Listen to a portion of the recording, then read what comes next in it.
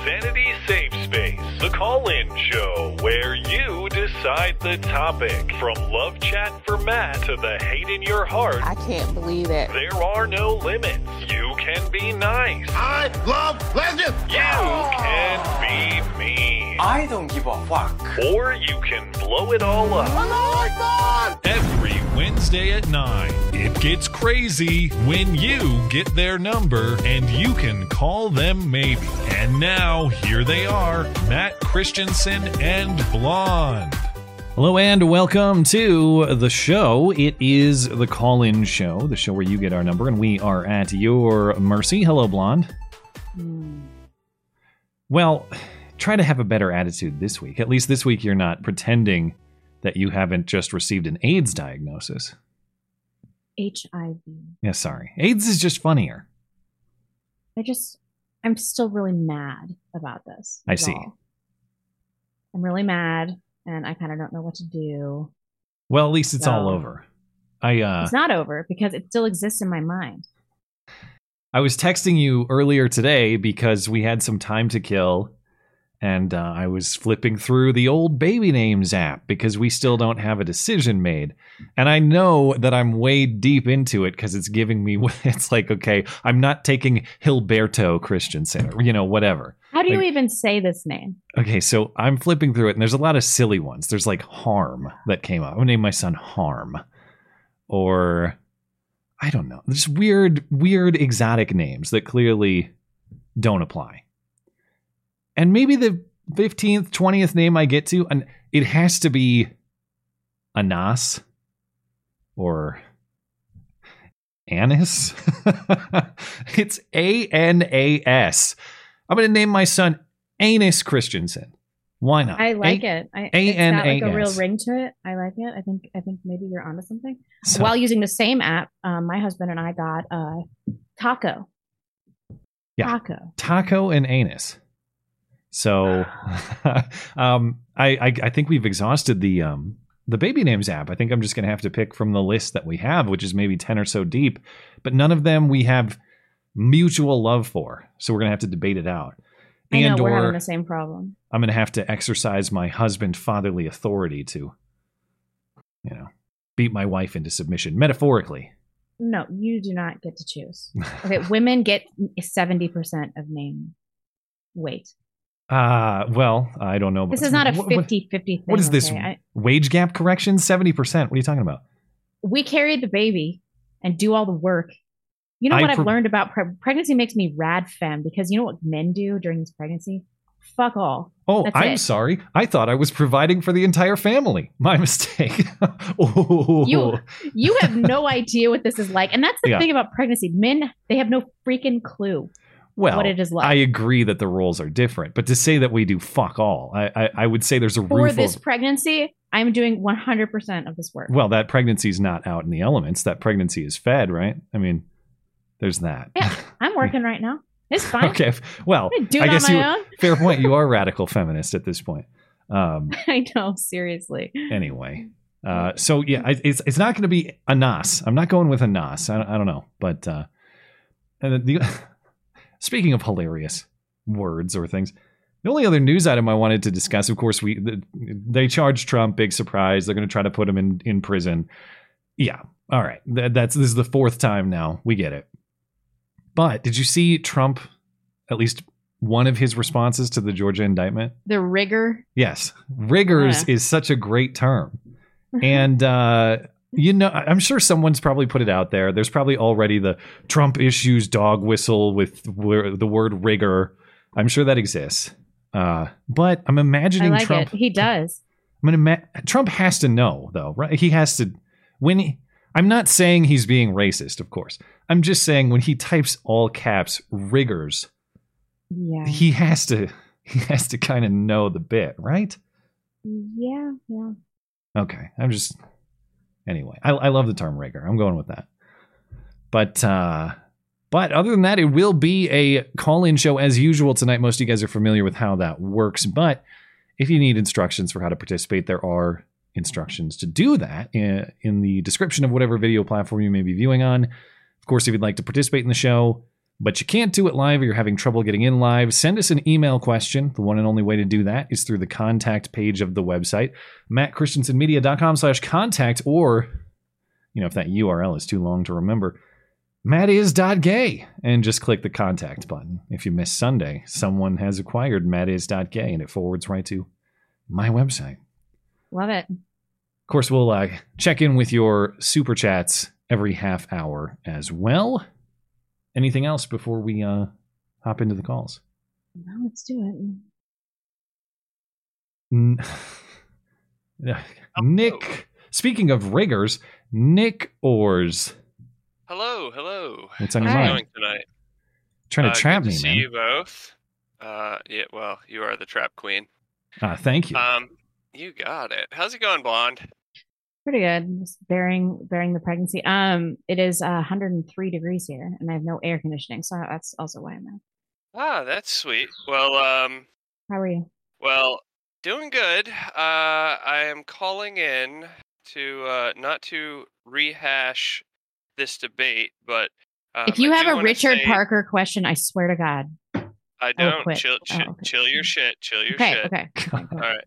I am calling to let Matt know that I agree with Richard Parker. Oh, for God's philosophically. sakes. Hold on, philosophically, but I agree with Matt psychologically. This is going to tie into what I'm calling about Blonde. It's largely in part because Matt is congenial and he's a good debater and he's a good persuader.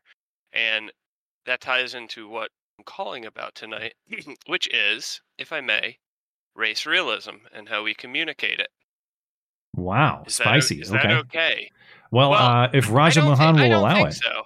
Yeah, I won't. I'm not saying I endorse it or anything crazy like This that. is a theoretical exercise. I'm Go just ahead. speaking theoretically, generally, from the right-hand side. Yeah. I think that how we convey it currently is malicious. I mean, it's mostly in-house how it's communicated, and so that's not as important. But when people communicate with the outside world, and they convey or they communicate, hey, XYZ isn't as strong as this, or XYZ is more likely to do this bad thing. And I know you know what you're talking about, but just I want to clarify for any listener that might not. When you say that term race realism, you mean that differences across racial demographics are real. Is that a fair way to characterize it? I just want to make sure that we're on the same page. Yes, that is how people would understand the term that I'm referring to. Okay.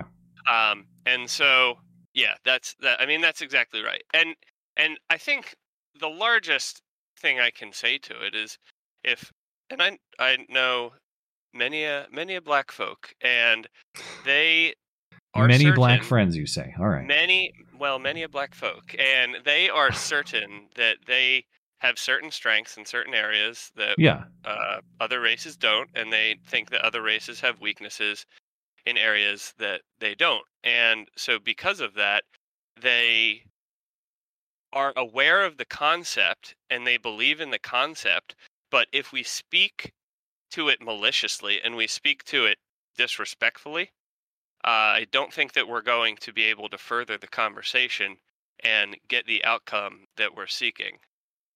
I don't think we're going to be able to dress this up and get minorities on board.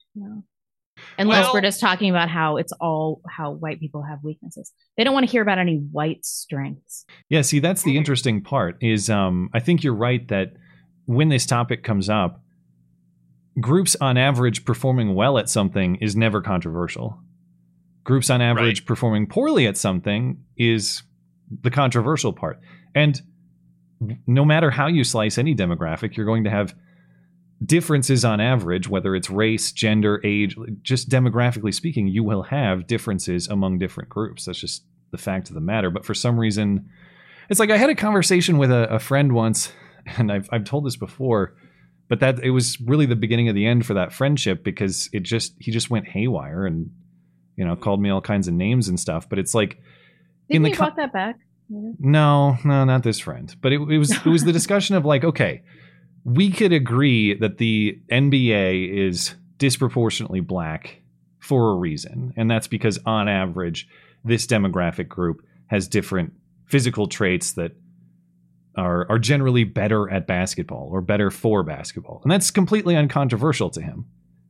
Right. But the idea that there would be differences intellectually across demographic groups, and I'm not even talking black and white necessarily, I'm just saying any group you want to cut, then all of a sudden the argument was, it went to the argument that everyone has equal capacity to be smart, which was just retarded. That's so stupid. So anyway, I think it's to the point that you're making. It's like, oh, if you say someone's good at something, like a group is good at something on average, that's fine. If you imply there might be a disadvantage somewhere, that's where people get really mad. And I'm not even necessarily seeking to point out the disadvantages, but the fact of the matter is, if you threw me in most cultures around the world, I would do quite poorly because I'm not suited to those cultures. Yeah. I don't have the ideals and ideas that they share, and I would fail. And I think that we can express that, hey, there are many a culture out there that are more suited to you. And even if we don't,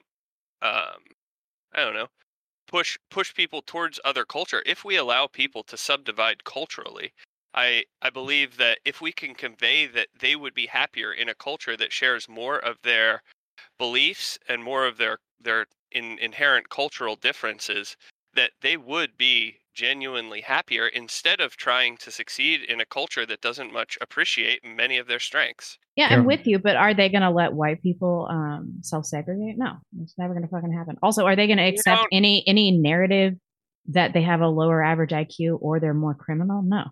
And those are the important conversations that need to be had, not like how good they are at basketball or whatever. No one gives a shit about that. Okay, I agree, but we need to make it more from a point of whether or not white people are self-segregating is a whole different topic. We need to incentivize with honey instead of vinegar, Blonde, and we need to sell them on, you're going to be happier if you don't have to put up with X, Y, and Z. If you are in a group of people that are going to be more likely you're going to be happier. Whatever works. I at this point, I'm willing to try all the stuff. How are they going to learn to hate to white people? I messed up. Well, how are they going to learn to hate white people if Blonde doesn't hate them first? That's what I was saying.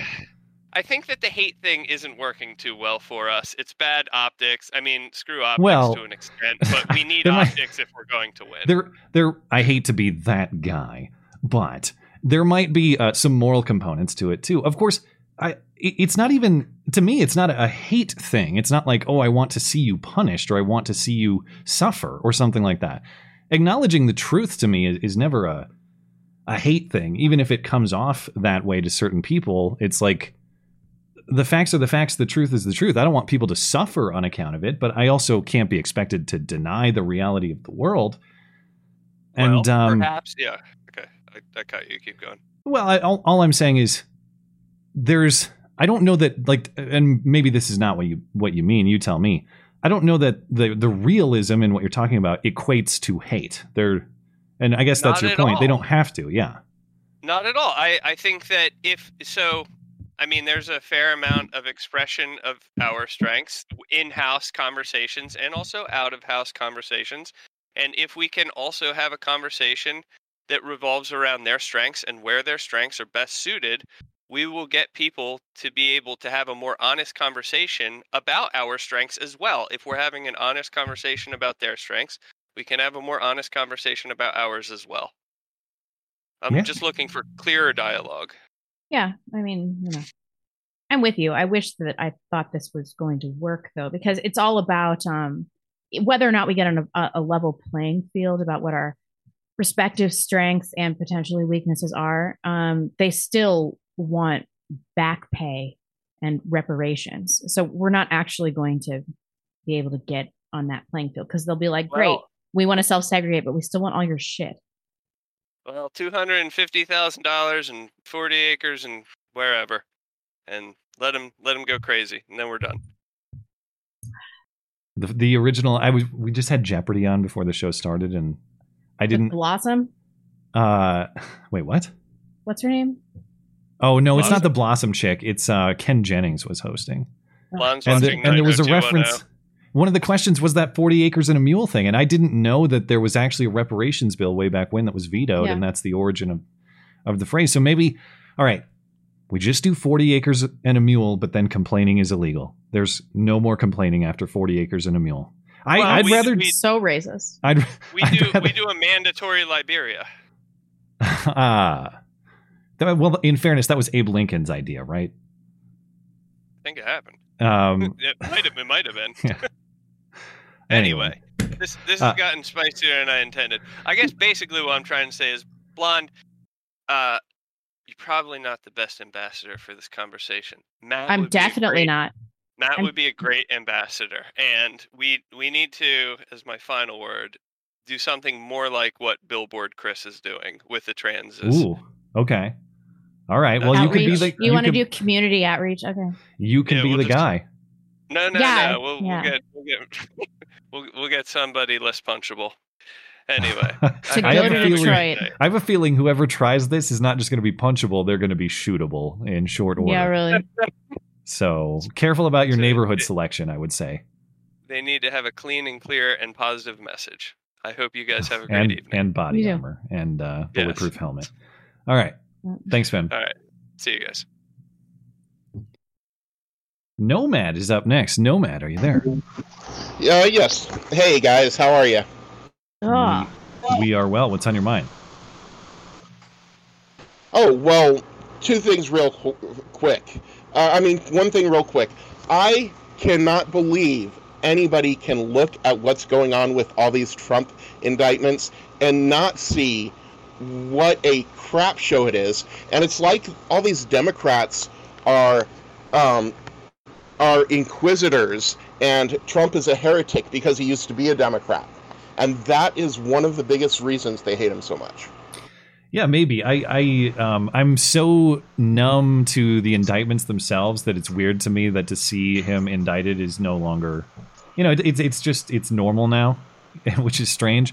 But the thing that does shock me, to your point, is the ability of Joe Biden true believers, however many there still are, who don't really even have any questions about this. Like, you can have questions about Trump the guy, you can have questions about his behavior, but don't you think it's just a little bit weird that there is a sequence of indictments against the president's top political rival with perfect timing leading up to the election? Isn't that a little bit odd? And the things I see, it's like I saw someone post a stupid meme the other day. It's a leftist meme, so what can you expect? But it was one of those memes of the guy looking in the book to learn the lesson. I forget exactly what that is, but maybe you can picture it. Anyway, he's wondering why do they keep indicting Trump? And then he looks in the book, and the answer is because Trump committed crimes. Oh, well, thank you. I hadn't considered the possibility that he committed crimes. Yes, it's all of these crimes, some of which date back the better part of a decade, all coming together at this perfect time to serve a political purpose. And it's baffling to me that people think that is normal and don't have any critical thought about that whatsoever. But I don't know what percentage of the country that is. That's probably like a quarter to a third, maybe. Like they're really hardened Democrats, believe me. Yeah. Yep. The big thing, I wanted to say something in a super chat on Sunday, but being a broke loser, I didn't have the money.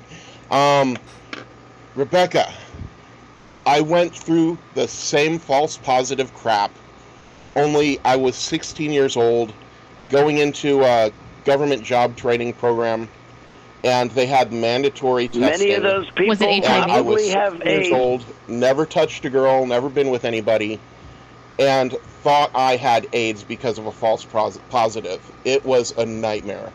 Yeah. It's rare, but it happens. I've gotten a lot of emails from people. Why are you gay?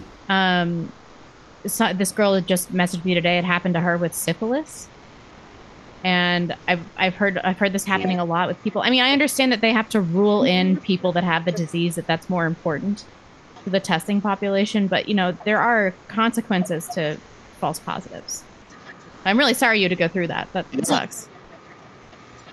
Oh, yeah. And because this was at a job training facility and it was an on-site clinic, it was the people who were working in the facility, about half of them were students.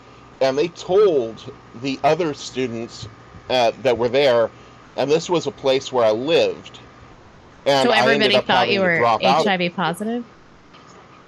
Yeah. And you know how... Wait. How did they... I'm unclear. How did they learn of this? How did they know? Other students in the clinic that were working there as part of their own job training. I was going into a different program. I was going to train to be an electrician. And this was before HIPAA was a thing. So somehow your test results leaked or someone shared it? Yeah. Yep. Oh, man. Okay. It was total crap. Yeah. I'm a little bit older than you guys, and you may remember that there was a lot of stigma attached to people thinking that you had this. And they actually told me that it was not physically safe for me to remain there because a lot of the people there came from rougher, poorer areas, and there was a really good chance that I would become the victim of some violence if I stuck around. Just on account of alleged HIV positive status? Yep. Wow. You think the hate is real now? The hate sounds extra real back then. Oh, yeah. Well, think about 20 years ago when you guys were in your teens. Oh, yeah. I don't know. I guess... You know, that is the thing about HIV, though. There was just total misinformation, propaganda being circulated about the methods of attainment. And so people thought that you could get HIV just, doing whatever. Although it's almost all anal sex and IV drug use. And still, Yep. I go to the ER and the doctor's telling me, well, things happen. It's like, okay. I can't believe they're still talking about this. Things happen to you, dude, it seems. Well, the irony is that Fauci was one of those people then spreading that misinformation, so he's got a long track record of that. Yeah. I need to read up on Fauci during the the height of the AIDS era. That was the late 80s or whatever. Mm-hmm. People reference Fauci's involvement at that time, and I just don't know much about it. But given how much of a villain he's been for the last 3 years, I would be very, very curious to see what he was doing back then. And not only did Fauci inventing HIV, there is some evidence that HIV and made AIDS. I guarantee you. There is some evidence that HIV does not cause AIDS. Is that the thing? That HIV is merely a scapegoat or something? It's possible. I mean, AIDS is kind of a catch-all diagnosis. It's an immune breakdown. It's a generalized autoimmune breakdown. Yeah. So I'm not entirely convinced that this one virus is causing all AIDS. Your audio is so bad, dude. It's just the worst. It's killing me. Sorry about that. I'm using a portable air conditioner because I don't have air conditioning in my house either. I understand. I understand. Yeah. No, we can get a last thought from you though. And Sunday I was out doing some delivery work, and I randomly found in the middle of the road a $60 flashlight that I had been eyeing for my night job. Was it a mag light? Found it right in the middle of the road. Huh. Yeah, it's like a $60 flashlight. You're not going to try to it on a website in a crime. You're not going to try to find the owner. You're just going to stash that thing. I guess it'd be tough to find the person. Oh yeah, it's mine. All right, finders. Yeah, it was randomly in the middle of a busy road. Yeah. So I went out and bought some lottery tickets. So we'll see how that turns out. Yeah, that happened to me last. When was that? It was within the last year. We were out on a hiking trail, and I found a $50 bill.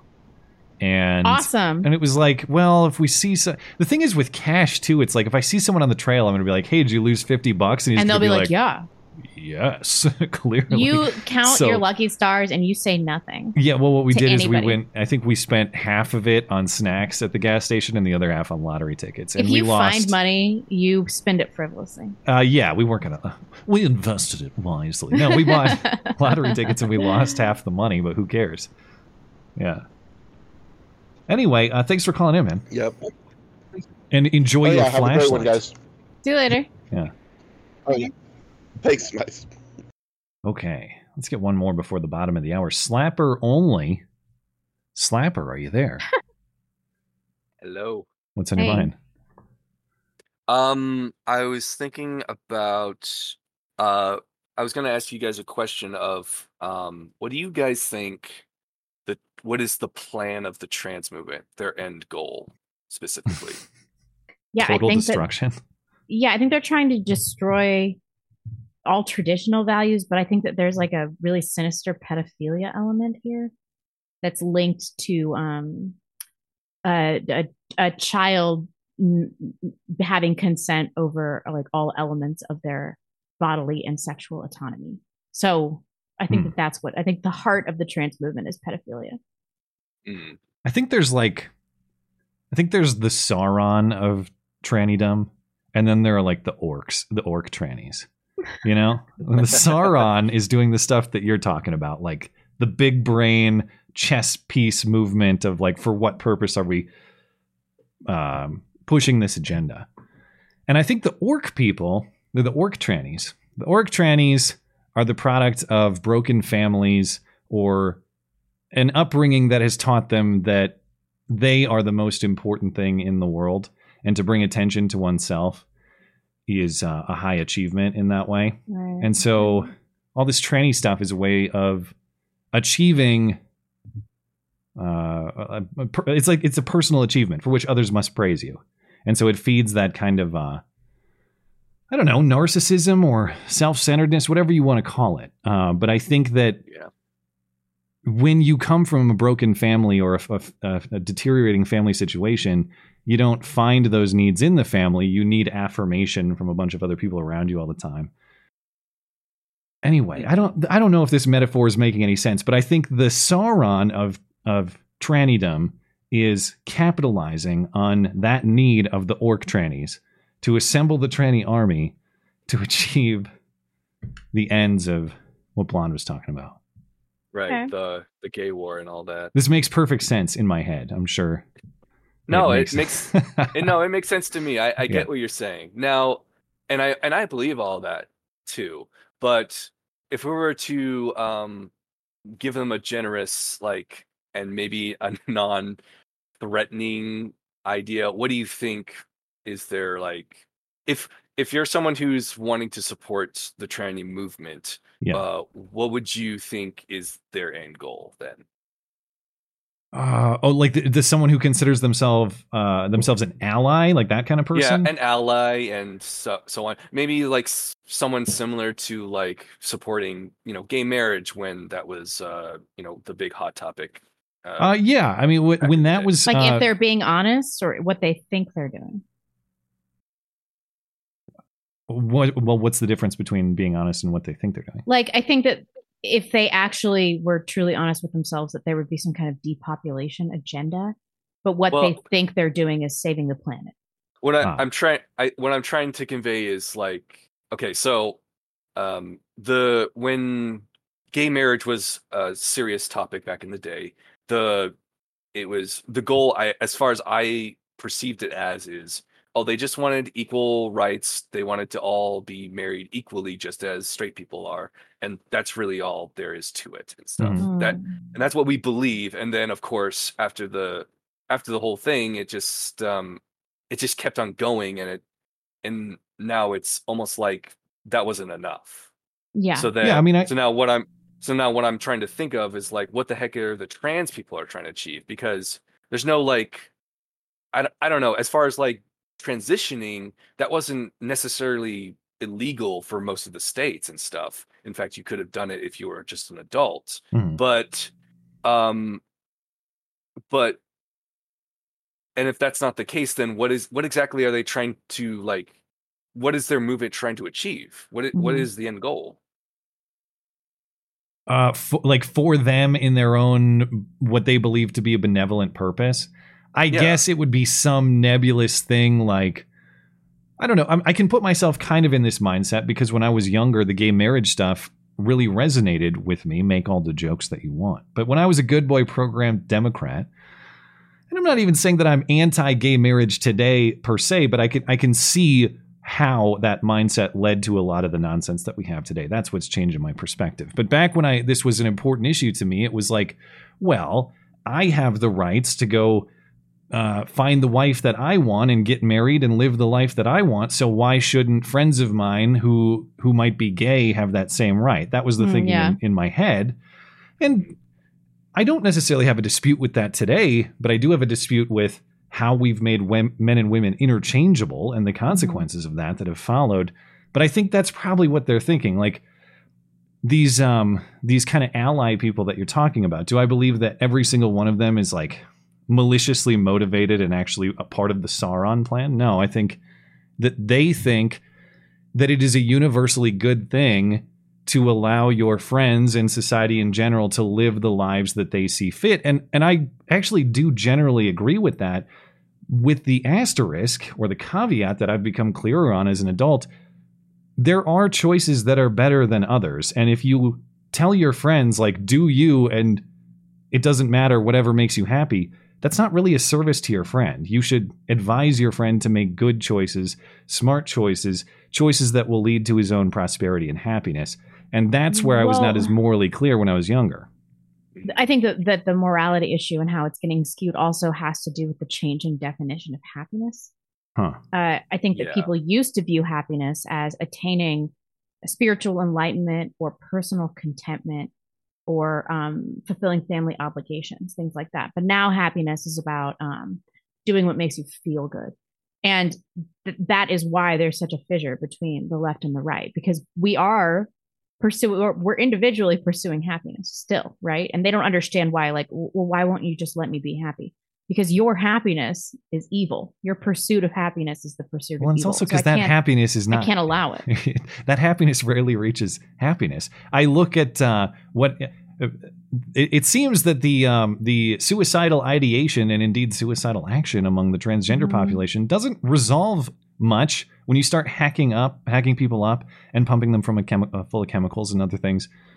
When I look at the transgender population, it's like, okay, where are the happy, healthy transgender white picket fence families?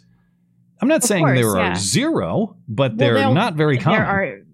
It's an absolute rarity. And then they'll point to the suicide statistics while ignoring that suicidality was a major pre-existing factor to their mental illness that predates their sex change operation. So, like, we're not going to get any data on this, but I'm not seeing any evidence that transitioning hormonally or otherwise is providing anybody with stability, with any measure of happiness. All right. All I'm getting from these people is like, I feel better about myself. But once you make a decision like that, you're totally biased. You have to be like, I cut off my tits. Now I have to tell everybody that this made me happy because there's no going back. It has to be advertised. And did I tell you about the tranny that we saw when we came back from our ultrasound appointment? I thought I did. I'll be quick here, Slapper. I'll be sure to give you a final thought.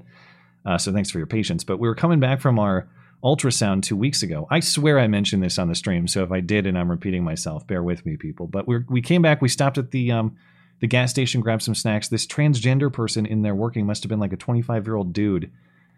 Long hair, I don't know if it was a wig or real hair, cat ears, and a shirt that says transitioning female with a loading bar, like it was a video game or computer. A male transitioning. Yes. And he's advertising it on his shirt, transitioning female, and then he's helping us check out. And he's got all kinds of self-harm all over his arm. Like, he's got words carved into his arm, and then he's actually got down the road slits, the serious kind. Yeah. It's down the road, not across the street, He's got the down the road kind. What's that? Was that a patient? No, he was working at the gas station. He was uninvolved with the hospital. It just we happened to be coming back from the hospital. Oh, okay. And it's just like, I worry a little bit if he was a doctor. But Kate, well, yeah, he's if that was our ultrasound person, I would you just leave. I'd stop it right there. But to the point that we were talking about, this is a person who can't just live life as a female, as we were we were told, I just want to live my life the way that I see fit, and that's fine, leave me alone. But he can't do it. He has to wear the T-shirt telling you what he's doing. Yeah. He has to cut things into his arm to make a show of it.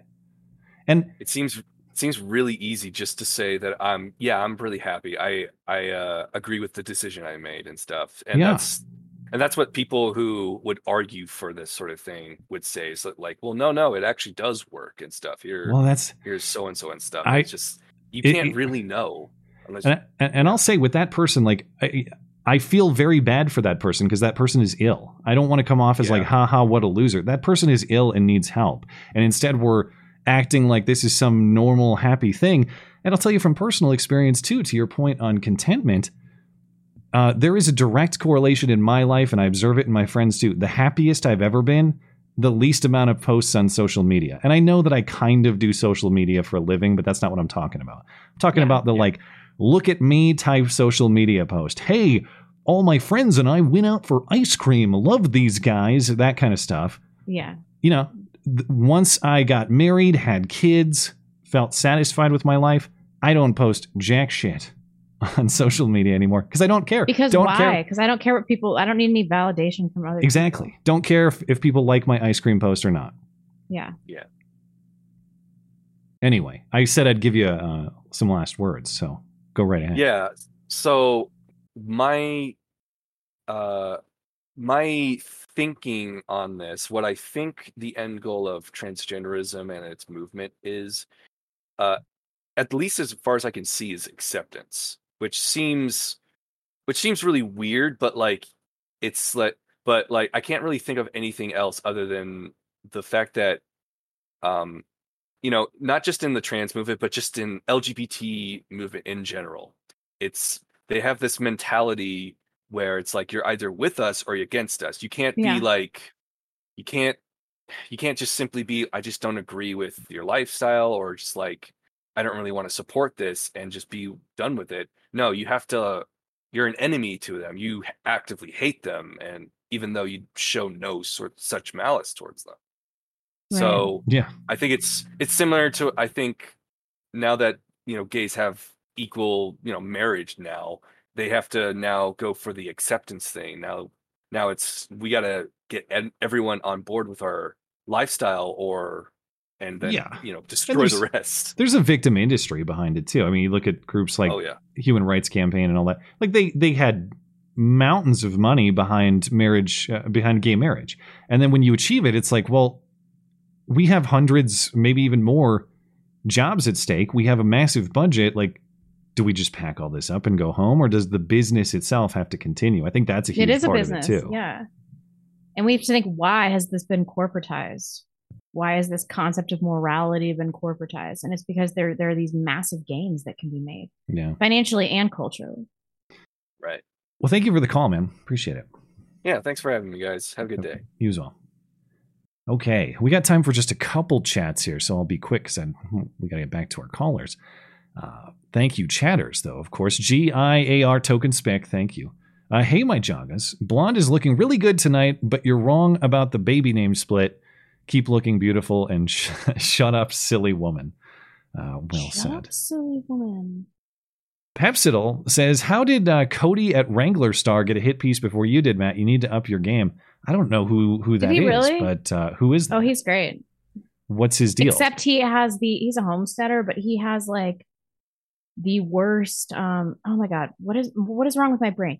You know, those titles that are really sensational, but aren't an accurate representation of what's in the video. Clickbait. What is the word? There. Yeah. Oh my God, I'm retarded. Yeah, he has the clickbaitiest shut up titles of like any silly YouTuber woman out there, but his content's really good. Well, I guess I'll have to look up the hit piece and see what he did right. Thank you for supporting the show. GIAR, token spick again. Is there any news on 1923 or the Yellowstone spinoffs? Damn striking commies. As far as I know, everything is indefinitely delayed. Bunch of bullshit. Yeah, and Yellowstone was already in a weird spot because of Kevin Costner's thing, and so who knows how that's going to be handled.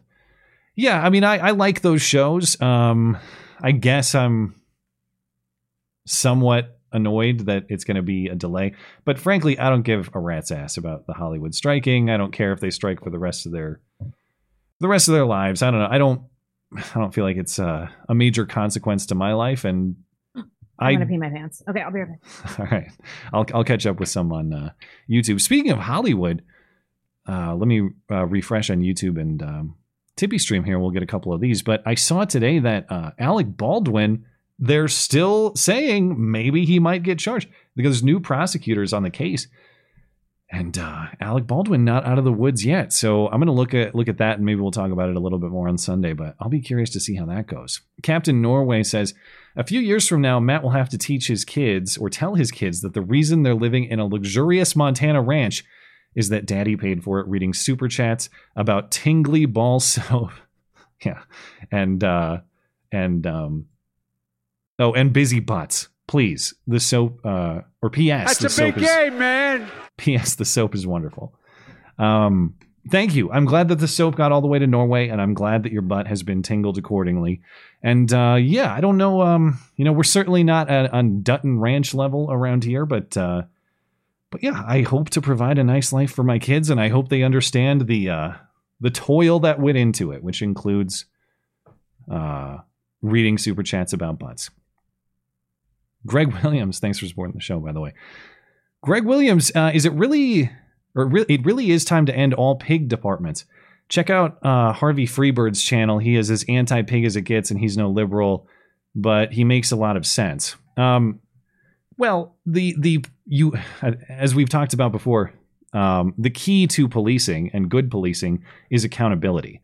And I don't know that it has to be done through.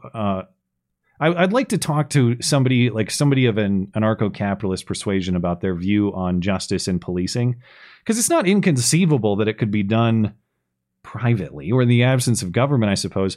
My worry about that situation, though, is just justice and policing being at the service of those who can afford it most, Yeah, that's what would happen. And that's a problem. Like, if justice is just a matter Although how is that any different than government? Well, you might argue there's a lot of that in the situation that exists right now. But if that characteristic of like justice is merely a matter of my army against yours, then what you do is you minimize those armies and you keep them accountable. And the problem, I think, as we've talked about before, Greg, like, I don't have a problem with policing in concept.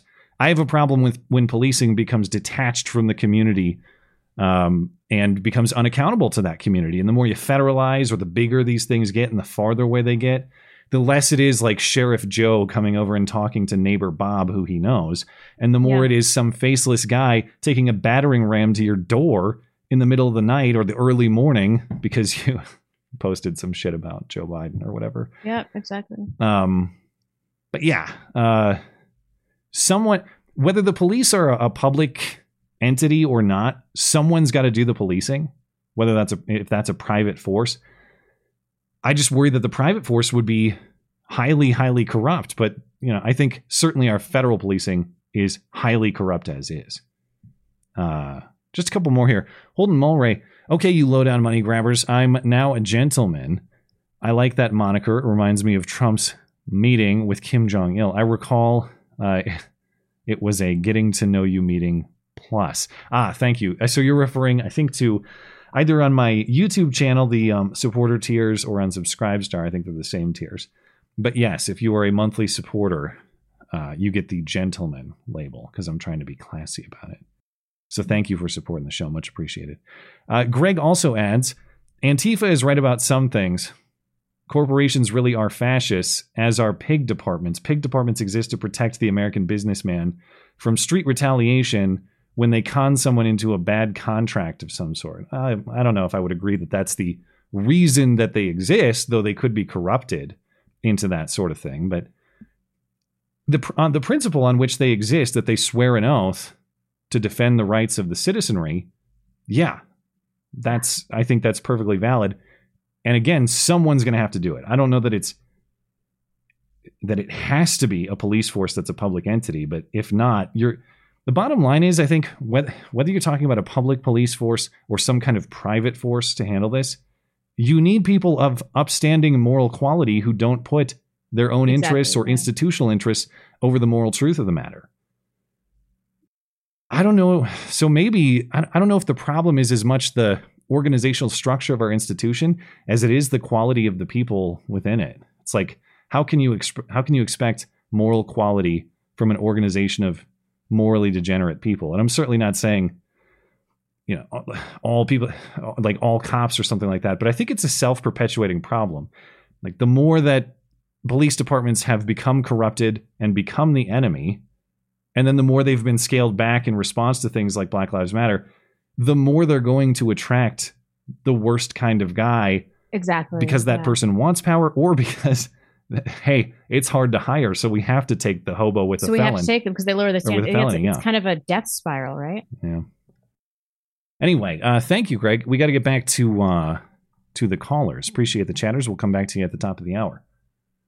I'll have to just circle back with you. Oh, hey, Blonde and Matt. Hello, Gilgamesh. Good evening. Can I promote something for you guys? I've been wanting to do this for a while. Sure. Okay, I want to promote my channels. On Rumble is Panzer Dragon.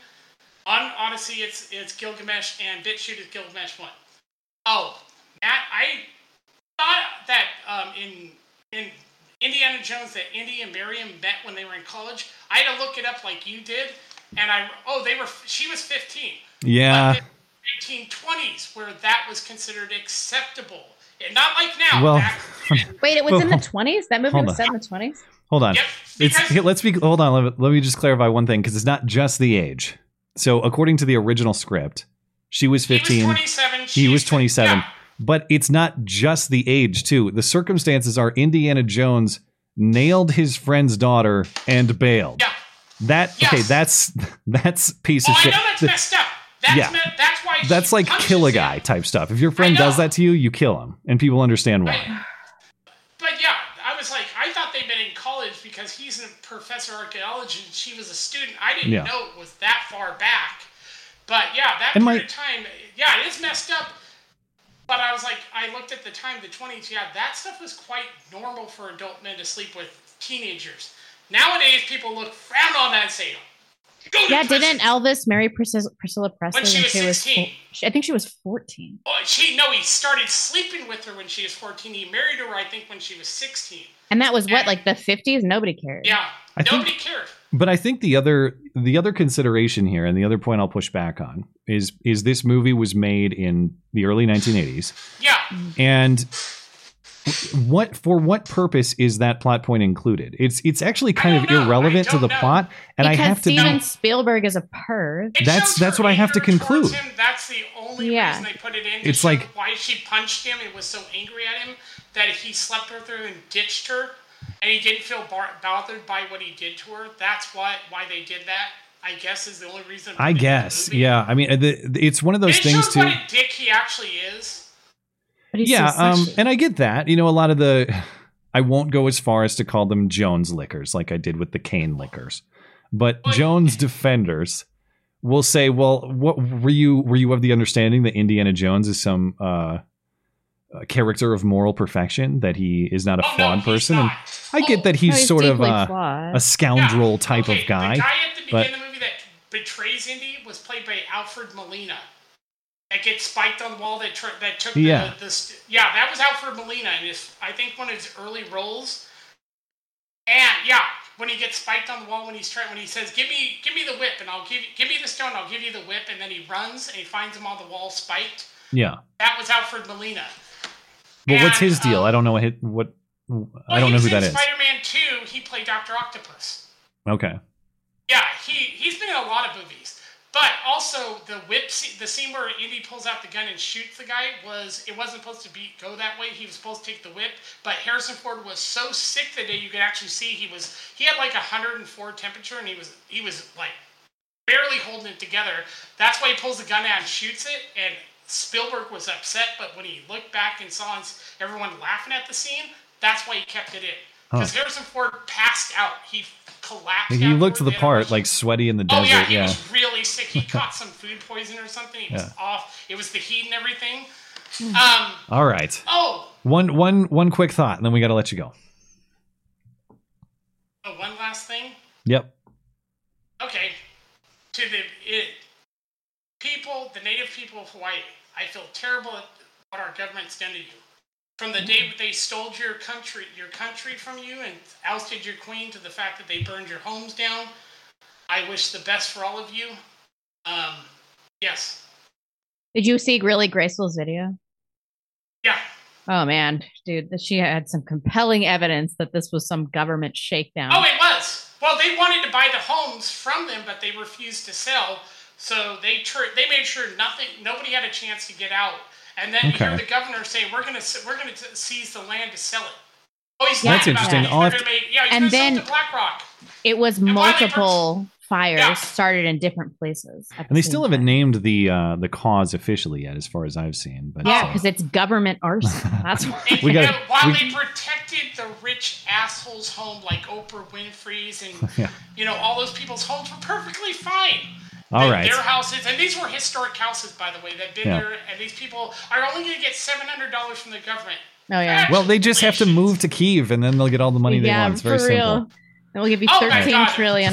We got to let Don't you get go. Don't get them started. But thank you See for you later, calling. Gilgamesh. Oh yeah. You too. Thanks. Bye-bye. I'm gonna have to read up on that, because to me, my initial reaction, and I say this as someone who's not super tinfoily about the Maui situation, it's like, a wildfire can spread in hot wind like that very quickly, and it happens all the time. But the idea that there's big business interests buying up property after a disaster like that, in general, I don't find to be that suspicious. And I'm not saying in this case, because I don't know what the backstory is. I'll have to read up on it.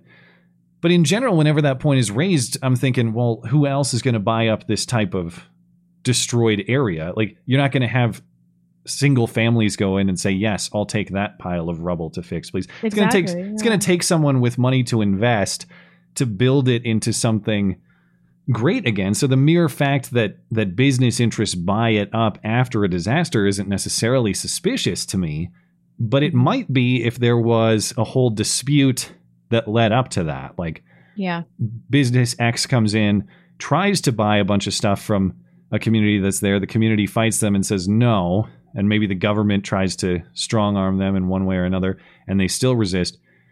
If it happened after something like that, that does raise eyebrows a little bit more, especially if it was, and I don't know if this is the case in Maui, but I could envision a situation in which business X comes in and says, hey, give us that for this amount of money. They say no. Disaster comes through and business X says, now we will purchase it for that amount of money. That would definitely be suspicious if that's what happened. And I don't know that is, but I'll have to read about it. I saw some YouTube video of this guy who was talking about vacation hacks, and he likes to go to countries after they have a terrorist attack because everything's cheaper. I was thinking about that. I'm like, is this what the government's doing in Maui right now? It's like when we went to my wife, when we moved her from California up here in 2018, it was a year after the Vegas shooting. And we stopped in Las Vegas, and it was the night of the midterm election in 2018, and we stayed at the Trump Hotel because why not? It seemed cool. Yeah. But when we were in town, I was joking. I'm like, I wonder what the discount is at the old Mandalay Bay. We should go see. We did not, but you wonder if it's like if you go to Vegas in November 2017, or if you chase disaster discounts like that, there's probably a lot of money to be saved. You're right. Yeah. Anyway. And it's not like it's more likely to happen again. Yeah, I guess. Reinhardt, are you there? Reinhardt? Can you hear him? No. No? Okay. Reinhardt, we will come back to you. Let's try Razor. Razor, are you there? Razor? Okay, I can't hear him either. Can you? No. Okay. Now I have Reinhardt again. Reinhardt, are you there? Okay. Let's try Sebastian. Sebastian, are you there? What is happening? Oh, there we go. Okay. Sebastian, what's on your mind? People call you Seabass. Actually, that has been, people have called me that. Yeah. My old friend Sebastian, we call him Seabass. So this is the third week in a row that I've been trying to call in. So thankfully, I guess third time's a charm. All right. Both times before, I was the last caller. Like, if you had gone for one more caller, I would have been called. But I just don't. Well, I just thought that was funny. Thanks for sticking with it. Yes. I love I love making you guys uncomfortable with the topics that I talk about. No, so I'm going to read out, I wrote this down like 2 weeks ago because I wanted to talk about this, and then I'm going to give some context after I read it out. Okay, is that fine? Yes, sir. You go right ahead. Okay, so I wrote down the warrior spirit versus the civilizational maintenance of bourgeois morality. So I'm going to give some context because that's kind of a lot. Yeah. I was listening to Academic Agent's stream on a British artist known as Francis Bacon. And Francis Bacon was a sort of right-wing reactionary homosexual artist of the 20th century. And they were explaining a lot of his art or whatever, and a lot of his personal muses, and they were all like really masculine, like gangsters of the swinging 60s. And so one of the moderators one of the commentators was explaining that a lot of the really butch like mobsters were all gay. Okay. And there's this sort of perception with homosexuality that it's, very camp, basically. That's very what? Or at least camp. Camp. Sort of. What? Oh, you've never heard that term before? No, I must be too old. You aren't following the Met Gala themes of the last 5 years? No, I need that one explained to me. It's sort of like irreverent, gender bending, fun. Like it has a lot of connotations. But anyway, but basically feminine is what I should say, right? The idea is that gay men are feminine, lesbian, queers, whatever. Yeah. So I've learned in my own personal life that is not really the case. And so I commented, I sent a super chat, and I was like, oh, Academic Agent doesn't want to know what certain behaviors go on in the Marine Corps. He'd have a heart attack, blah, blah, blah. And so the reason I brought this up, the reason this connects to what I said, is there's this sort of perception with our morality that human sexuality is very simple and isn't really complicated. And so if you look, in past civilizations, right, Greece and Rome, this was also a very common theme where a lot of the very masculine archetypes were basically all sodomites. And so the idea that from the sort of Victorian morality that emerged, that they basically pathologized basically immoral behavior as a way to sort of cover it up. But you're operating from the premise. You're operating from the premise that that Greek and Roman times are the natural state of sexual being, when really they had descended into immoral hedonism. I would argue that in the context of Rome, I would agree. But if you look at there was I don't know if you know who Bronze Age pervert is. I don't know if that BAP. I don't know if you know who that is. He's a big Nietzschean. He's very popular in right-wing spaces. He did a whole podcast episode because there's been this new re-examination of the belief, especially with Greece, that we're just projecting our own homosexual, like liberal homosexual beliefs onto their society, and that never really took place. But he basically did a podcast explaining that at the height of Greek power, they were gayer than as they declined. They actually got more straight, so to speak, as the civilization declined. But I'm not talking about power. I'm not talking about power. I'm talking about morality. Oh, even their cultural output. Like, think of but I'm not talking about any of that. I'm not talking about output or productivity that Greece has, all its tradition. It was all power. In the earlier stages. I'm sorry?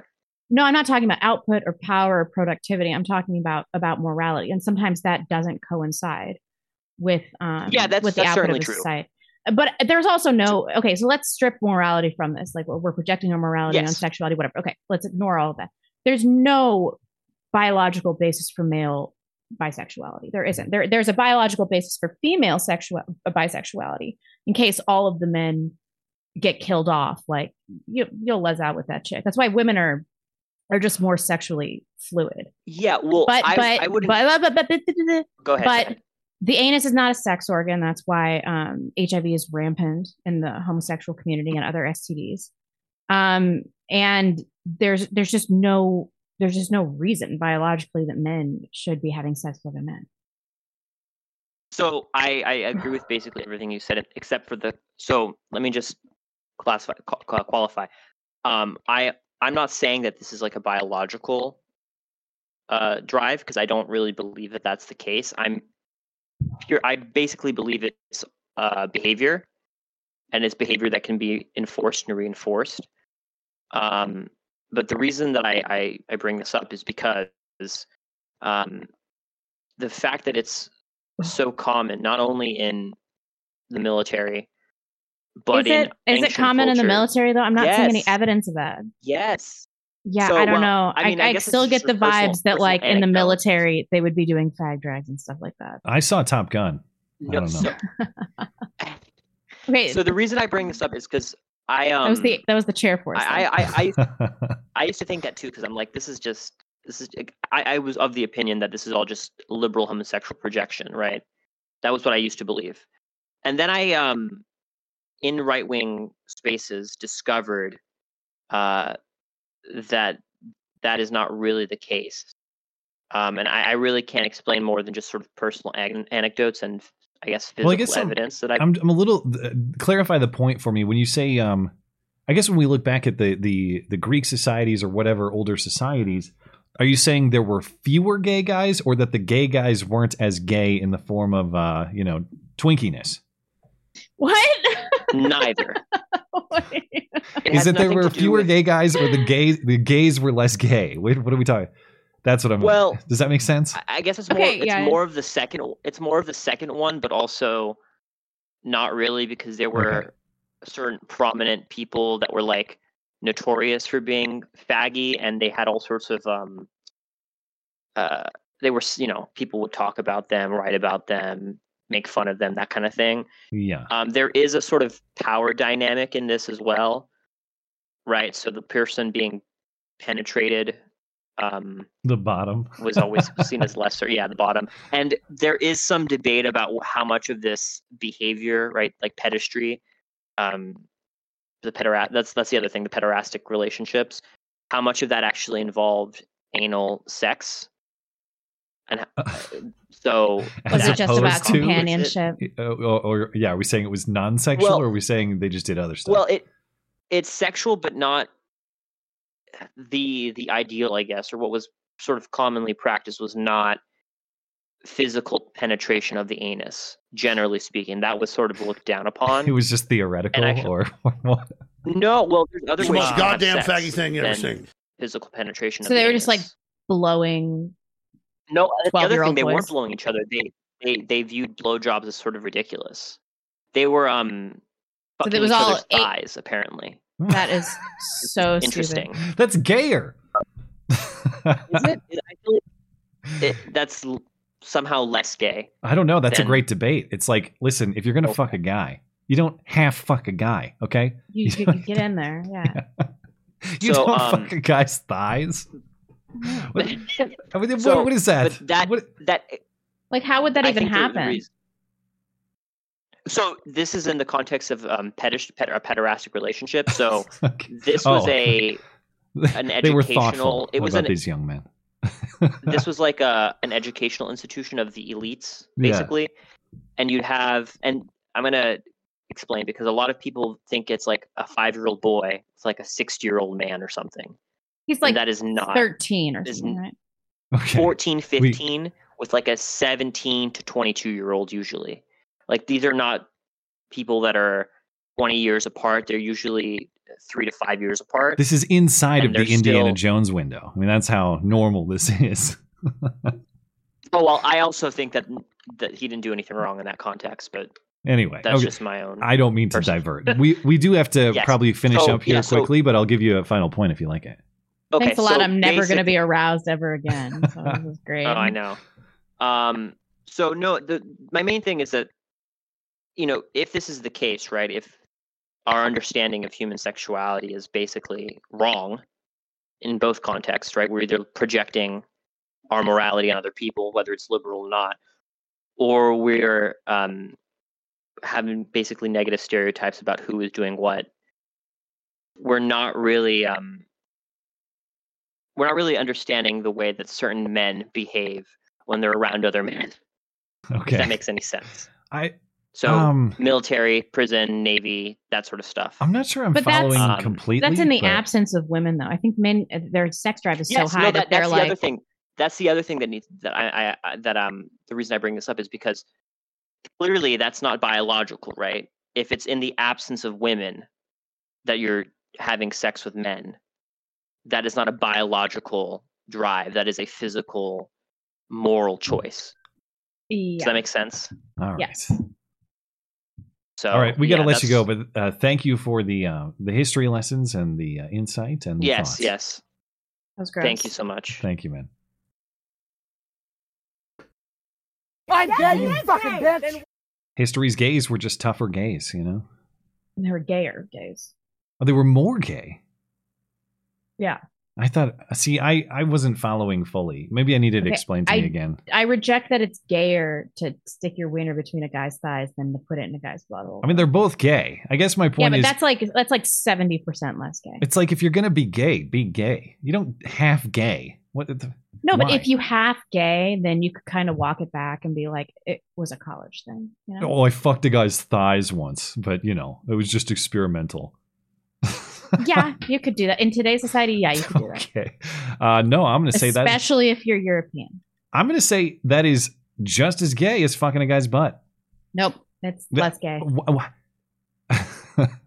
I fail this. I don't see the distinction. It's sticking your wiener in a guy's you don't see a distinction orifice or quasi orifice for the purpose of sexual pleasure. It's like, okay, a gap between the thighs is not as much of a sexual commitment as sticking it in where a man poops. Like, how about this? Which would you rather do? Somebody puts a gun to your head and they're like, you're gonna fag out.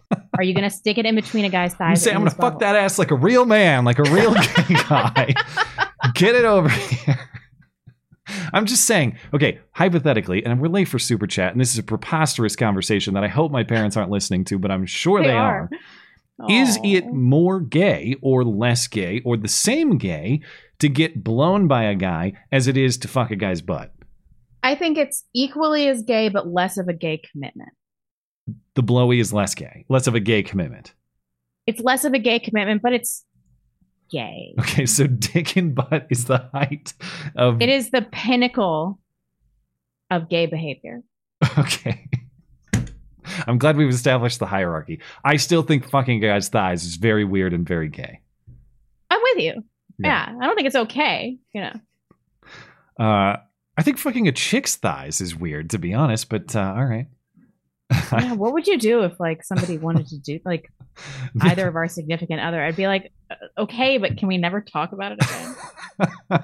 No, you don't understand. I'm really I want the back of the knee. Just let me get in there in the back of the knee. I gotta see what it feels like. Okay, sorry, Mom. Moving on. Token Spick. We had real jobs, I was just when you went for your pee break, I was respectfully mocked for providing for my family by reading super chats, which is that's true. Of course, I'm not denying that allegation. Yeah. And I appreciate the support for the show and all of that. But this conversation, it's like, I don't even have that excuse. These are not words that someone put in my mouth, whether it's gay to fuck a guy's thighs. That was organic conversation. Orgasmic conversation. You heard him say it just right there. Token Spick. I would do the prettiest guy in the world instead of the ugliest woman, but I don't know how we got here from discussing the works of Aristotle. This does explain Matt's glory hole. Okay, I'm going to defend myself in this situation. And I say this respectfully to the caller, that was the caller's topic. How gay was the gayness in ancient societies? That was not my topic. But he also says nothing is gay if you do it for a Klondike bar. That is the old exception. You can get away with anything if you do it for a Klondike bar. Thank you. Odyssey, we're good. D-Live, we're good. I left off. We'll just grab a couple over here on YouTube and Tippy. I left off 100 degrees in this room. Blonde's goth shirt. 100 degrees, my God. I took it off. Finally, I get a chance to shine on YouTube. It was just a black shirt, guys. That's goth. Father John Marion. Hey, Orwell's ghost. I'm sorry you can't understand my accent. Hopefully you can understand this question. What are you gay? Why is Orwell's ghost gay? I assume this is probably a friend of Orwell's ghost, perhaps. But yeah, if I could find this, yeah, there we go. The "Why are you gay" sounded. Why are you gay? Brittany Pettibone and Lauren Southern, together with Blonde, were the 3 hottest women in conservative YouTube history. I really appreciate being ranked with those women, but they're both objectively more attractive than I am and much younger. Like Lauren Southern's 10 years younger than I am, isn't she? Is she that much younger? She's 25. I'm 35. She can't be older than 27. Okay, so not quite that much younger. And Brittany is not yet 30. I don't think. I mean, I'll take what I can get these days because I'm old. But like, let's all be honest with ourselves. A black folk, that first caller knows many of us. What first caller? Very popular in your community, I'm told. I need to reload. Okay, let's see. Yeth Man. Nope, I missed a few. Nobody. My take on the Barbie movie was Barbie wasn't satisfied with feminist genital lacking safe in corporate Barbie land and left to get laid. Why do conservatives identify with simple no action can? I don't know. I didn't watch it. I'm not doing it. Yeah, I didn't see it. I don't want to be part of this cultural moment. I don't give a shit. I'm definitely out on this one too, and I'm not. Thank you for supporting the show. I'm not trying to avoid your question or anything. I just didn't see the movie, and I wouldn't be able to comment on it. Frankly, I understand people have their debate about whether it's feminist critical or pro feminism, and I'm sure that's probably kind of interesting if you watch the movie and you're into that. But I have had my fill of dicks. Oh, to that too. My thighs have had their fill of. No, I'm not naming names. There were personalities in the right-wing internet sphere that just, we get it. You didn't like Barbie. Okay, it's fine. You didn't like Barbie. Are you talking about Ben Shapiro? Move on. I'm not naming names, and there were multiple. We get it. You didn't like Barbie. Sure? Yeah, it's fine. Really like Barbie. You didn't like Barbie. But the thing with that is, like, did you expect to like Barbie? Was Barbie made for you? You're an asshat. I don't know. I didn't really get it, but okay. You don't even see Margot Robbie naked. What's the point? Now I will admit that I am a hypocrite in this, because obviously I'm telling you I don't care about that, but I did hear some of that, so I at least listened to some of it. There was a part of it, okay, and I have people know, to the frustration of many, I have been a Ben Shapiro defender when he's treated unfairly.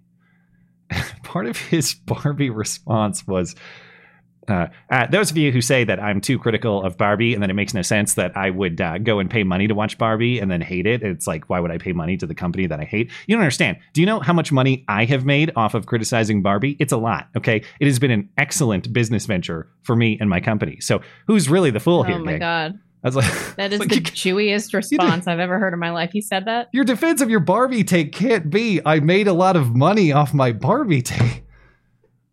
Yes, it can. That's his worldview. That was a doozy when I heard that. It's like, most popular podcaster in podcasting history. You think I've lost money by criticizing Barbie? If you do, you're wrong. That was not the criticism. It was that nobody cares about Barbie this much. Anyway, at least if I didn't care about Barbie, I should have moved on by now. That's my own fault. Headed to Costco in Hiroshima. Do you need anything? Muffins, sushi, air conditioner? As a man carrying more than my share of extra pounds, I empathize. Hope it's not 96% humidity like it is here. Oh my God, no. It is like muggy and gross and uncharacteristic of North Idaho. Wow, 96% is rough. That sounds so I haven't experienced that since Cleveland, the time when you almost died. Not from the AIDS, from the humidity. I got the old heat stroke. Yeah. Yethman. Hi, Blonde. I wish I could have found you years ago. I would have kidnapped you and married you on the show. Thank you so much. I appreciate that. We got to get back to the callers. We're already quarter past. Fine. Yeah. Thank you, guys. We'll come back to I'll have to just circle back with you. Come back to your chats at the end of the show. Mordil is up next. Mordil, are you there? Hey. What's on your mind, sir? Hey. Oh, man. You guys are having 100-degree weather, too, now, huh? Yes. Yeah, these last couple of days, we had a nice cool off, and then these last couple of days are probably the hottest of the year. So I'm over it. I hate this part of the summer generally. 40 days straight down in Texas. I believe you. Plus. And that's why when my wife was entertaining the possibility of moving to Texas, because you can still get a mansion there for a comparatively small sum of money, I thought, I can't handle it. That's quickly closing. Yeah. Last couple of years, it's been murder. Housing prices. Well, so a couple of weeks ago, someone brought up intellectual property, and I'm curious, has that come up again? No, I guess when last we left the conversation, it was about what the concept of property is in the physical sense. The generally accepted definition of property, the labor theory of property as we accept in the Western tradition, the John Locke definition, it's a natural resource plus your labor. You mix your labor with a natural resource, you create something, and that is your property. But in the context of intellectual property, like a concept you create or something you write or an idea that you come up with. How is that defined, and how does that fit within that definition or theory of property? Do you have an explanation for me, or is the entire concept broken? So, the thing with intellectual property is people always get it mixed up. They conflate all three categories of intellectual property: trademark, copyright, and patents. Mm-hmm. And that's where we have a lot of people who are like patent trolls and big pharma. They shouldn't be able to have patents and all this other crap because they fundamentally misunderstand what each piece is, and they conflate them. An example of that also is people get frustrated with like Disney. They're like, you shouldn't be able to indefinitely own the copyright for Mickey, but that's because they're mistaking it with trademark. Because with trademarks, trademarks is like I am basically guaranteeing my mark, my identity. Where does the word brand come from? You think back, you branded your livestock, and it was a unique symbol representing your entity. And what you trademark is an actual icon or a name or some kind of visual representation of who you are to authenticate that it's you, that it's coming from you. And so it's kind of fraud. Copyright is a physical works. You can't copyright ideas. You have to actually copyright a physical production of something. Yeah, okay. And what people forget or don't realize is Steamboat Willie version of Mickey is set to go to open to the public domain soon because it's a copyright. But the trademark of Mickey himself, because that is a trademark, that is a brand, that is what's indefinitely protected. Yeah, so I can't make a cartoon of my own featuring Mickey the Mouse with his identifiable ears and facial shape and all that. Right, exactly. Especially if it's super close to like their logo design patterns, etc., that they've specified if this is what Mickey is perfect in a way. So like copyright is like I make a desk, I design a desk. Yeah. You can't just copy my design and recreate create an exact replica of it if I've copyrighted that. That is protected works. I've mastered that. That is something that I have created. A book, those are all physical property that I've made, and it's just guaranteed that I'm the only one who can make copies of it. Hence, copyright. The third thing of intellectual property is patents. And the thing with patents is those, yes, you are ideas, but they're blueprints. You are patenting the physical documentation of the idea of how to implement something, of how to do something. And patents are only granted if it's a novel idea and it's compared against other patents. Yeah, I guess to think about how this fits in the prior concepts, like your patent or your copyright, as it might apply to like a copyright application to a book or a patent application to a set of blueprints to design a computer or something else like you're describing. Right. Those do not receive property protection either philosophically or legally until they are actualized or formalized into some sort of physical form like you're talking about. Just because it exists in my head doesn't mean it's protected in intellectual property, or would you disagree? Yeah, you can get a I forget what it's called, but it's like a de facto copyright. And same thing with trademarks too. You can get like a de facto one where you get legal enhanced legal protections, like if you sue someone, if you've established I've been producing this for 10 years kind of thing. So you don't have to actually formally go through the government with it. But with patents you do. Yeah, and that's exactly it. And patent and all of these expire. Like the things that are physically protected expire except for trademarks. And that's because a trademark is tied to an identity. Copyrights are like it's shifted over the years. Patents are only 10 years. Right. I guess. And so I guess when I think about this, the concepts they are more aligned than maybe I understood in the first place. That is to say, if I'm like a Western frontiersman and I come across an unsettled piece of land and I think in my head, this would be a fine spot to build a cabin and establish a homestead. Right. It doesn't become my property until that homestead is under construction. Under construction, yeah. And the application of the labor. In the same way that you can protect it, that you can enforce it.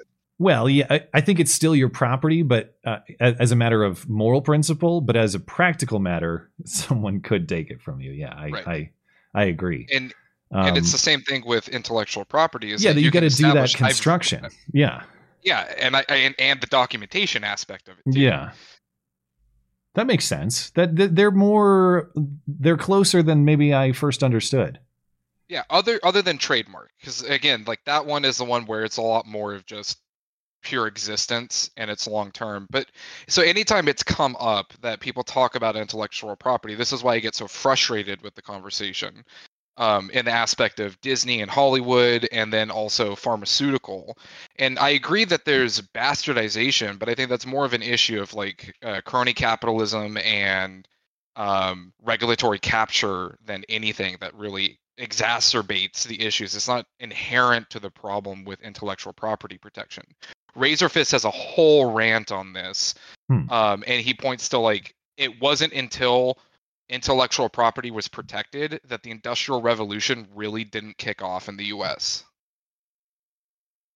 And so without all of that, we stagnate, and because of the excess of modern capitalism, that's why we've had such quote unquote stagnation with just our market and inventions in general. You're saying because intellectual property rights are not sufficiently protected, or because they're overly protected? And just to make sure I follow, they're overly protected. Oh, okay.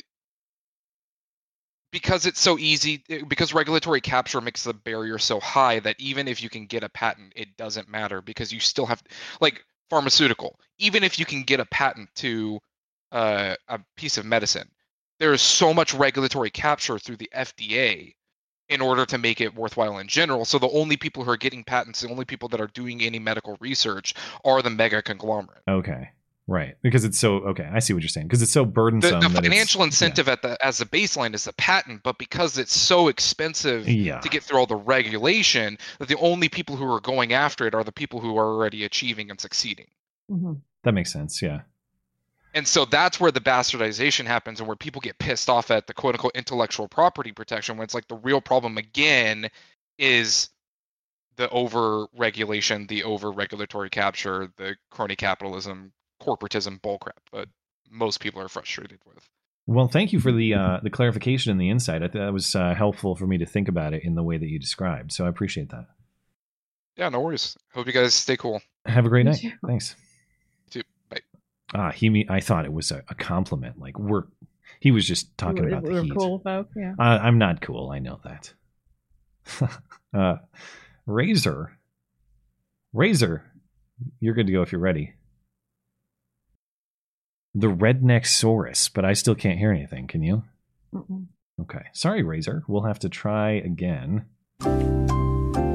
Co-design. Or KO Design. KO Design, are you there? Yes, hello. What's on your mind?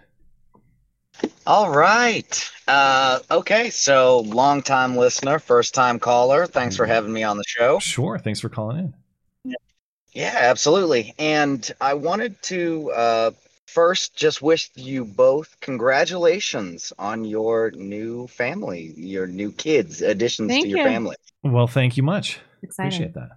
Yeah, and just so many things that you've gone over, all the months and years listening. I just wanted to bring up one at the start of it, this showering, washing the legs. This is going back a bit contentious issue. Yeah, all right. I just wanted to let you know you're really letting your northerner show, because a shower isn't going to do anything for ticks or chiggers or any of the poison over ivy. So that is some northern elitism that you are showing. Well, I'm not not any looking. of that shit up here. Yeah. Well, wait, who's the elitist? Both of us or just Blonde?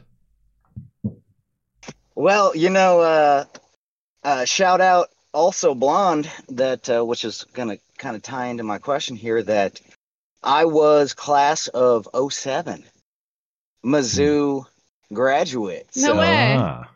Fellow Mizzou alumni, yes. Yeah, back. Let's see, back I graduated in 2010, so maybe we saw each other on campus. I was probably young drunk. freshman. So, that was that's kind of what I wanted to allude to in terms of all of the things that you guys go over and people throw at you. You often get thrown questions from kind of the red pill. I know. I just doubt to even say like the MGTOW, all of those acronyms, all of those things, and it always kind of took me back to when I was at Mizzou. I was thinking about all the gals out there during that time that they were out dating, having fun, and nobody was getting married. Nobody was finding their spouses at that time. no one. Do you know anyone from college that got married? No, I don't, and it really doesn't surprise me at all, because I had, and Blonde, I know you like the stats. You like a 5'10", Irish Catholic, right? Okay. And there were Gotcha. lots of gals out there who wanted to go on the first, second, third dates, but then it would come to you were taking too much time away from their career aspirations of, the J school, right? Yeah, Gonna be a journalist. We're all gonna be journalists, you sluts. Yeah, exactly. Then they finally make it, and they accuse Matt Lauer of rape. That's how it goes. This is the journalism that you wanted. I know. Anyway. Yeah, exactly. And so I guess my question I wanted to put to you is that now, I'm in my 40s, and I've looked around, and whether it is my extended family or it's the gals who back when I was more just an easygoing character, and all of these gals were just hard in the paint, anti-war, anti-Iraq war, and that just overflowed into, and especially, a lot of the young Catholic gals with the empathy, it just rolled into a they nail it into you as a kid. Yeah. That you love thy enemy, right? And it just rolled over into this political movement that nowadays, and for people I've known my whole life, and all of the women folk I'm calling out, that they are just absolutely, there is nothing you could tell them. There is nothing that could happen that would change their viewpoint, because they have an emotional appeal to it. And and if it were just my sister or my aunt or the gals that I've known and my whole life, that'd be one thing. But they're saying we got 40 million women on the verge here in 4 or 5 years who are going to be 40 years old, single, cats, no Holy husband. Shit. 40 million? That's what you said? Yeah. That's the number. That here I am worried about the gay war. Around, I know. The cat lady war is going to be much worse. I had no idea it was that bad. Yeah, I wanted to pitch it to you because when I look at the Democrats, I mean, it's the women folk. It is the basketball American population that's out there, yeah. and then some simps that are along for the ride. Yeah. And between those things, I don't, when I try to make a personal effort to talk to the people around me, there's nothing that you could tell any of them that is going to change their mind at all. And that's where I wanted your insight. 40 so million single women, never the cat ladies are going to vote Democrat. Yeah, just so I understand, you're saying the cat ladies they're at critical mass, and you've never seen a persuadable cat lady. They're like a block, a voting block that is immovable. Exactly. Yeah. I mean, the long-term solution is for people to have children. And then to be a role model for them so that their children will also want to have children. I mean, I don't know that we can do very much about this. We need to have roaming posses of to wed these women at gunpoint. It's the only solution. I'm sorry, but like something has to be done. No, dude. Well, I will. They can't have kids, even if they're married. They're not going to have children. So it's true. Not I guess it's too late. Perception. I mean, I obviously I'm sorry. Go ahead. Oh, I was just saying. The pipe dream.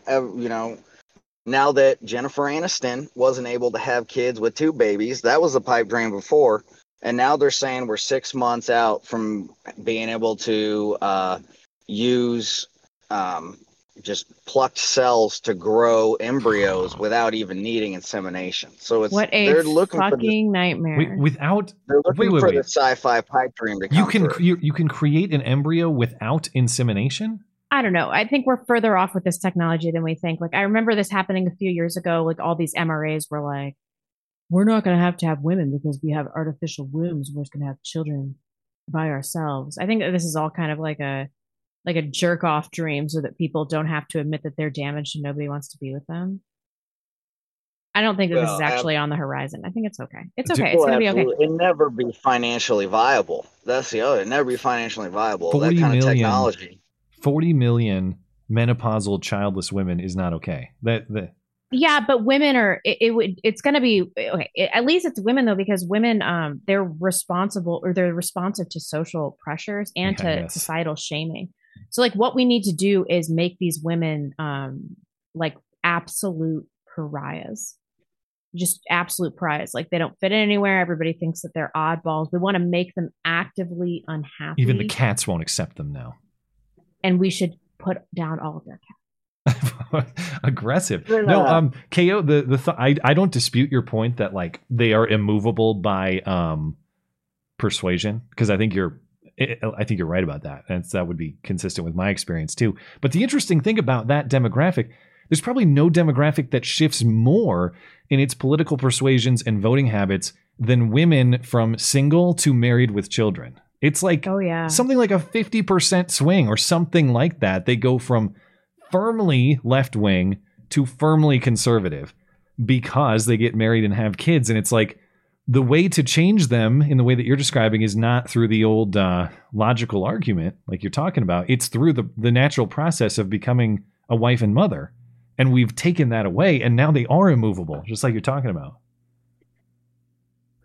Yeah, in that, I mean, there's a lot to unpack there. I mean, you're looking at 6 out of 10 women are diagnosed and they're on some kind of medication, and there could be a reckoning if ever you ever stopped taking the pills and started asking questions about your life. I mean, there's a lot to unpack there, but I did want to give kind of a white pill out there, because a lot of the red pill folks who call in, they're on this deal of they're going to do it alone and they don't need women and that's not really, I'm a Catholic Christian, and I feel like as my whole life that, we're meant to be together. Men and women complement each other, and that is the most effective way to do it. And on a side on a side note, that when I got right out of high school and it didn't work out for me, I went, and that was the first time I traveled abroad. And coming back, and for all those guys out there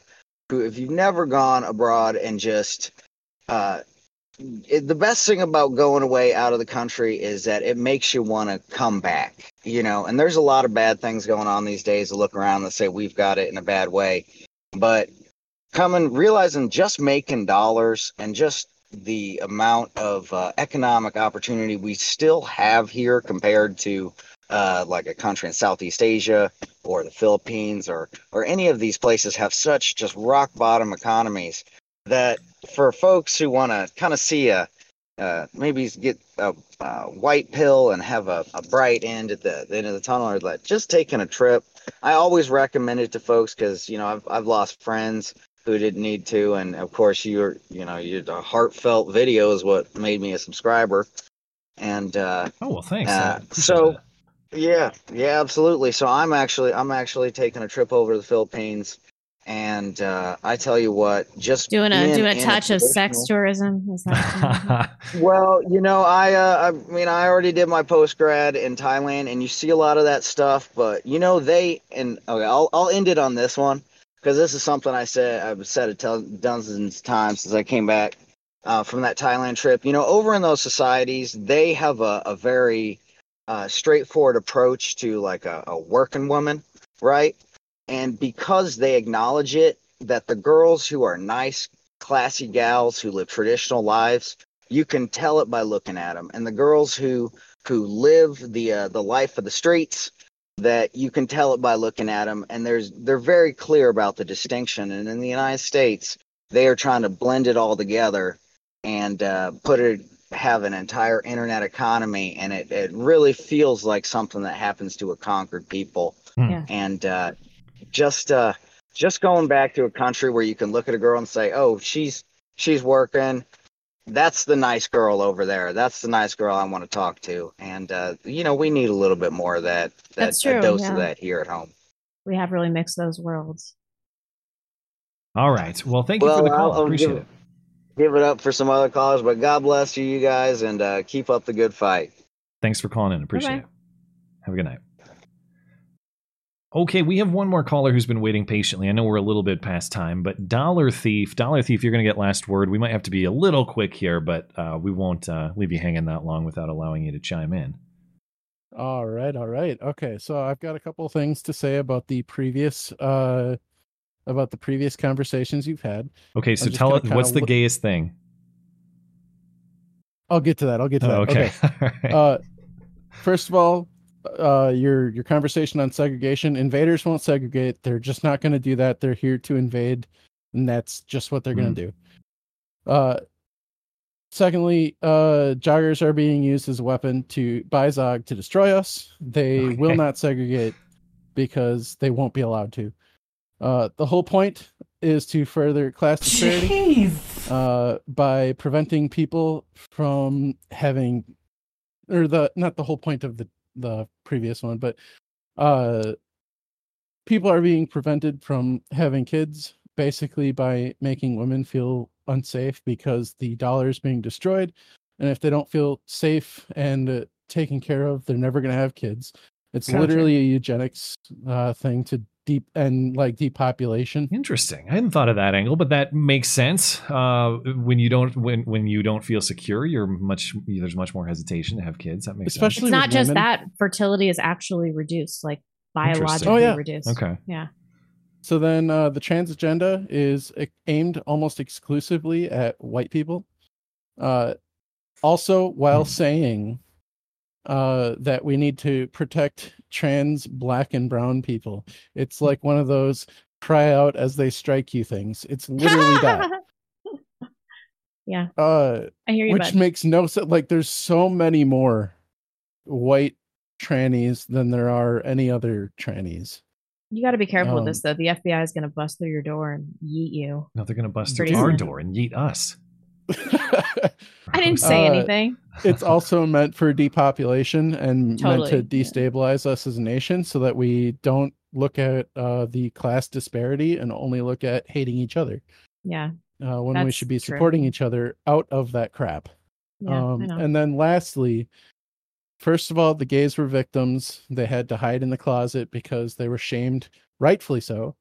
But then they fought for marriage, and where did they get the power to do and money to do that and put on pride parades? I wonder.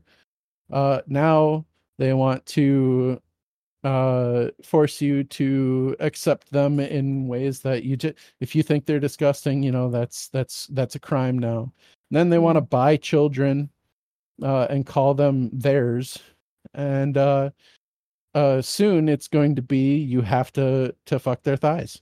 I think we can all agree that Palestinians are responsible for this. Fair enough. All right. Why? Clearly being facetious. Live chat. Yeah, it's chick comedy, but it's sarcasm. I got you. Okay, I got you. That was all the stuff that I had to say. You said that was it. Okay. Well, I asked you I asked you to be concise, and you were. So I appreciate that. Specifically, what's more gay is you just stop having sex with men. Just stop. Altogether, doesn't matter. You're gay. Just don't do it. You're acting queer. I would agree that in general, whether you're debating the thigh or the butt, it's a false binary. You should. To be fair, I think poopy dick is a little more gross, but maybe I shouldn't have said gay. Maybe I should have said gross. More gross. The same gross. One's more gross than the other. Is that the first time poopy dick has been said on the show? Probably not. Probably not. Actually. God, I hope so. I'm sorry, Christensen mother. It's not against the law. Fuck you. Whoever else is listening that didn't want to hear that. Thank you. Well, we started the debate. It needed a conclusion, and you provided it. So I guess fair enough. In one case, your dick's not that poopy, or not poopy at all, and in the other case, it necessarily is. So distinction drawn. Understood. All right. Thank you, man. All right. Well, you guys have a good night. Bye. Okay. Well, that's that. You never know what you're going to get with the old Wednesday call-in show. That's the way it works.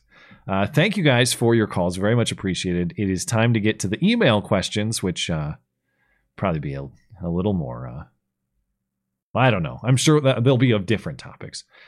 If you would like to send us an email question, the one and only place to do that is through the contact page of the website, mattchristiansenmedia.com/contact. Look for the call-in show question form. The only reason I'm chuckling is because I fear now that I've speculated that maybe the email questions will be a little cleaner. Next week, we're going to get 50 questions through the inbox about how much P has to be on the D for it to be gay. This one's definitely a trap. Okay. I took a couple seconds for me to get it, but this is a very distinguished Japanese man, Makunt Izichi. Thoughts on AI film and the Hollywood strike. With the trend of superheroes and artificial idols in cinema, are we doomed to a future of monotony in film? Yeah, I guess I hadn't thought that much about how easily AI could potentially replace actors in general, or even not just actors, I guess the industry as a whole. People writing scripts, potentially. People doing a lot of the sort of behind the scenes work of the industry. Maybe a lot of that could be automated. And yeah, I think what's going to get very interesting is, are we just going to generate new AI generated actors and actresses, or is there going to be a future like Carrie Fisher in Star Wars after she died, where maybe, I don't know, Robin Williams is gone, but now we just keep releasing new Robin Williams movies because we can reproduce his likeness in completely convincing fashion through this sort of technology. Not just his image, but his voice, too. I don't think so. I think that there's this thirst for new art. And I'm encouraged by the quality of television that's been released over the last few years. Like, some really excellent work has happened in cinematography and in storytelling through TV. So, like, maybe cinema is not going to look the same, but I'm actually very hopeful Like, look at the shows that have been really successful. Succession, and Severance was really, really good. It's like some of these are really thought-provoking. Don't forget Yellowstone. Ugh. You love Yellowstone. Don't pretend like you don't. I don't. I've never liked Yellowstone. That show's trash. You keep watching it. I like 1923. I haven't watched it. I quit last season. I was like, I'm not. You didn't make it to the end, or at least to its, to the current end? No. I just couldn't do it. There's a lot of good TV shows. I feel like I'm biased to say that though, because just with our son and our situation, we just don't go out to see movies in theater really at all anymore. So it's hard for me to say if stuff is good or not because I don't go see it. Donkey Kong's up next.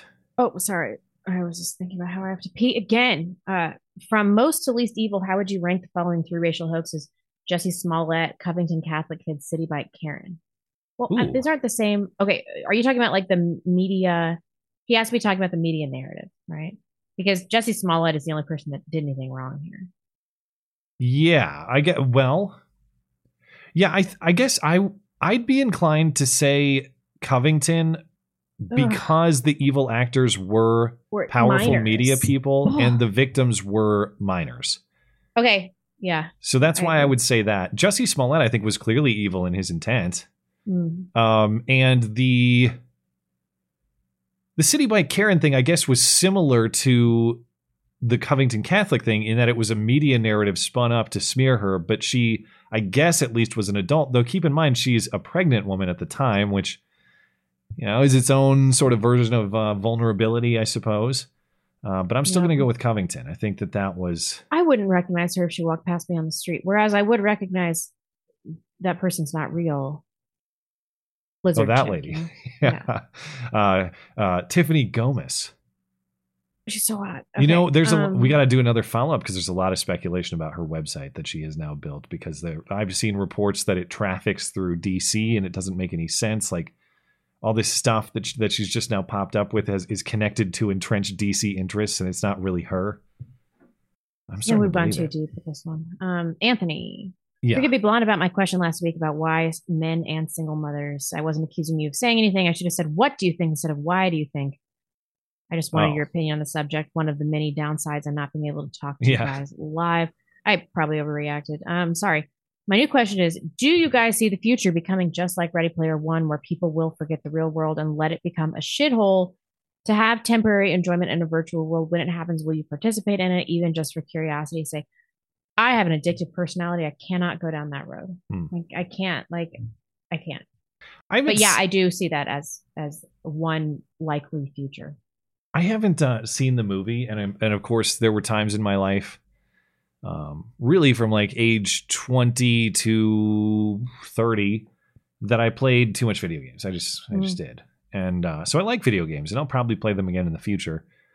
But there's no doubt that the quality of life I had away from the screen was drastically diminished when I had more time in front of the screen. And I like, in ways, the video games filled a purpose in my life, sort of.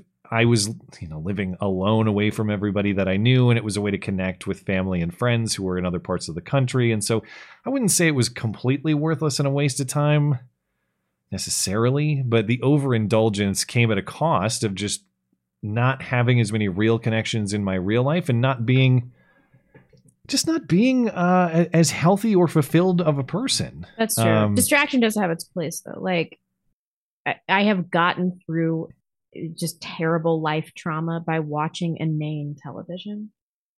Yeah. Totally. Like Sex and the City has gotten me through my daughter's disaster of a birth and this AIDS scare. Thank you, Sarah Jessica Parker. For real. Now, please get your face out of here. I don't know. I think she used to be really hot. What the? That's the most preposterous thing you've ever said. She's got like a long, skinny Jewish face, but like her body's like, bam, Well, that's the Peter Griffin bit, the Family Guy bit. Is this? She's really butterfaced. Yeah. It's the Peter Griffin line is it's like choosing between someone and Sarah Jessica Parker in a hot body weird face contest. It can't be done. But who's the other woman? Sarah Jessica Parker, circa 1995. Like she's like a solid 7. I'll take your word for it, but I doubt. Colin Talk Show, another upstanding Japanese man. Hey, Matt and Blonde, have you ever listened to that song, or have you listened to the song that went super viral this past week, Rich Men North of Richmond by Oliver Anthony? I figure everyone will be messaging you about it, but I wanted to ask your thoughts on it anyway, or if you haven't listened to it, take this as a recommendation to do so. I really hope this can bridge the left-right divide even a little bit. Rolling Stone already did a hit piece on it, calling it a far-right anthem, but I think it's really more about the top-bottom divide. I have heard it, and I get why people like it. I think it's, he's a good musician, and it's coming from an authentic place, and it's a message that resonates with a lot of people. Yeah, he's screwed, though. There's even tinfoil hattery about him, though. People are, I don't know, maybe he's a deep state plant, but I did look at his YouTube playlist, and it has a bunch of stuff about 9/11 and the dancing Israelis, and his playlist is open to the public. I think even still, because there was speculation. There was speculation. It's not even speculation. There was curiosity about why he has connections to certain marketing firms, and then he had this big Twitter presence before the song went viral. So people are wondering, is he as authentic as he claims to be, or is this a show that everyone's supposed to grab onto? I don't know. I think the song is great. I think he's doing a great job, and I'm happy to see the success. But is that what I'm supposed to think? Is someone trying to program me to think that? No, I don't know. Good for him. That's about all I can say about it. Ryan, hi guys. I know you both have enormous amounts of spare time with one child and another on the way. What do you think about investigating the religion of our ancestors in Asatru, Norse paganism? I hope I said that right. It holds us to what I believe is a better standard of behavior than modern Christianity. If you're interested, I can give some reading recommendations. I mean, I'm interested in theological truth. Like, I don't want to choose a religion based on potential outcome, right? I want to choose the religion. Whether your soul is saved or not. Isn't that the truth?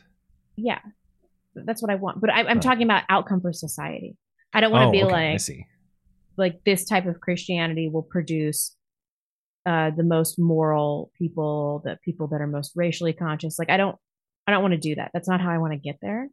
I know you and I just had a conversation about like the mode you get to your Christianity, and I straight up said, like, it doesn't matter, just as long as you get there. But like for me, I want to know God's truth. I want to know what He wants me to believe, and that's the path that I want to go. And I don't believe that is a pagan route.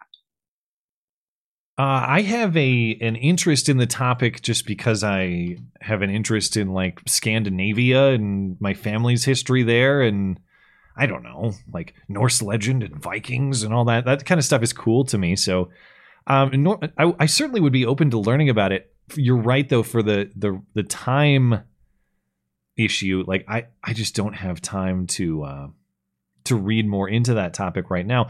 Though, of course, you're welcome to email me some recommendations, and perhaps I'll be able to get to it at some point. Because I would like to know more about the history of all of that. I don't know if I would get into it for like a spiritual, moral, philosophical reason, or just for historical curiosity. But I don't know. Like Viking times are cool. I want to know. Yeah. I want to know more about that. So I'm open to it if you want to send me an email. I did look this up in the next question while we were. You got to say it. Have you looked up what this is? Yeah, I just looked it up. Okay, so Michael Schlacht says, do you happen to know... So maybe this is a question just like the dinosaur with 500 teeth. You can Google that, too, if you missed on Sunday. Do you happen to know the scientific name of the largest cockroach? I did not. I had to search it. I tried Googling it, but there's no way it's real, asking for a friend. Now, unlike the Nigersaurus, I think, which was... when you Google dinosaur with 500 teeth, Google gives you one of those little sound bites you can play, and it says clearly Nigersaurus, so you know, and you don't get yourself in trouble. This has no such audio to play. So the name of the largest cockroach, 3.5 inches in length, 8-inch wingspan. That's kind of terrifying. The name is Megalobata longipennis. Or longipennis, perhaps. It's 2 N's. What do you think? Longipennis. I don't know. Megalobata longipennis. That's a...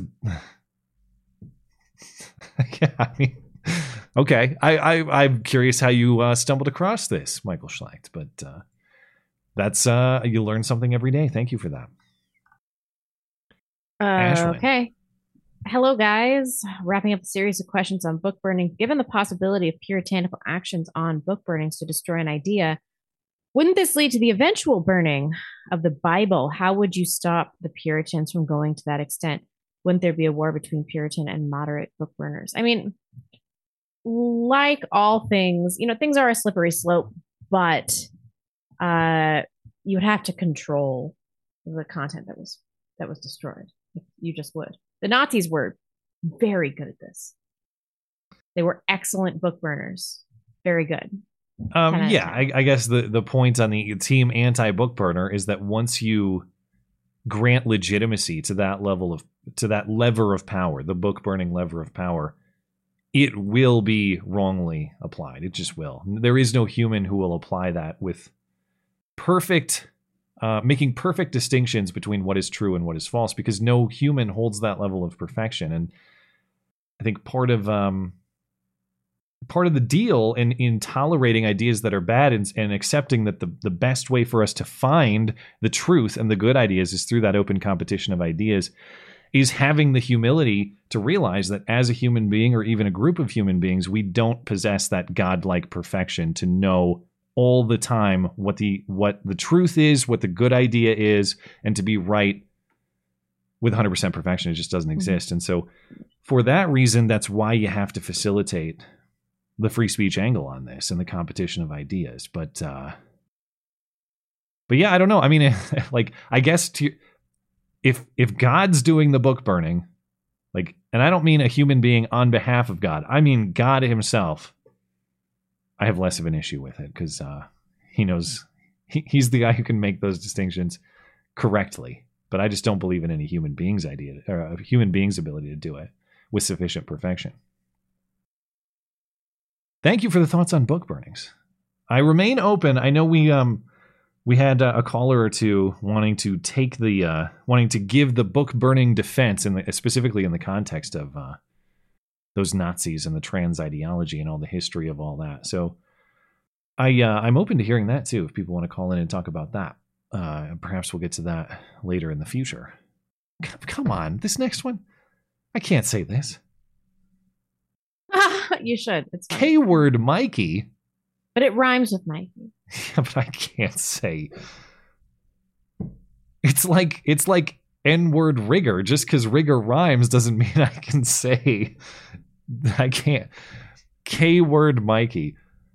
My sister is dating a linebacker. He's a 6'4" black guy who's pushing 304 pounds. She is 5'2", 110 pounds soaking wet. On top of that, he is not intellectual, has the personality of a 2x4, and is trying for a career in sport, which will certainly fail. What do I do?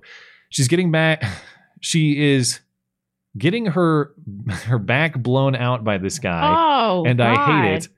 Am I wrong for judging their relationship on his appearance? Well, actually, it doesn't sound to me like you are judging their relationship on appearance. What it sounds to me is like you're judging the relationship based on his prospect to provide for her. Yeah. And I don't think that there's anything necessarily wrong with that. What I'm reading here is you don't think he's going to be able to, he's going to try for a career in sport and that's not going to work out. And you're worried that will leave your sister without the support that she needs. I don't think there's anything wrong with that at all. Can I advise in how to have that conversation? Good luck. Good luck is all I can say. But I would hope that you have a good enough relationship with your sibling that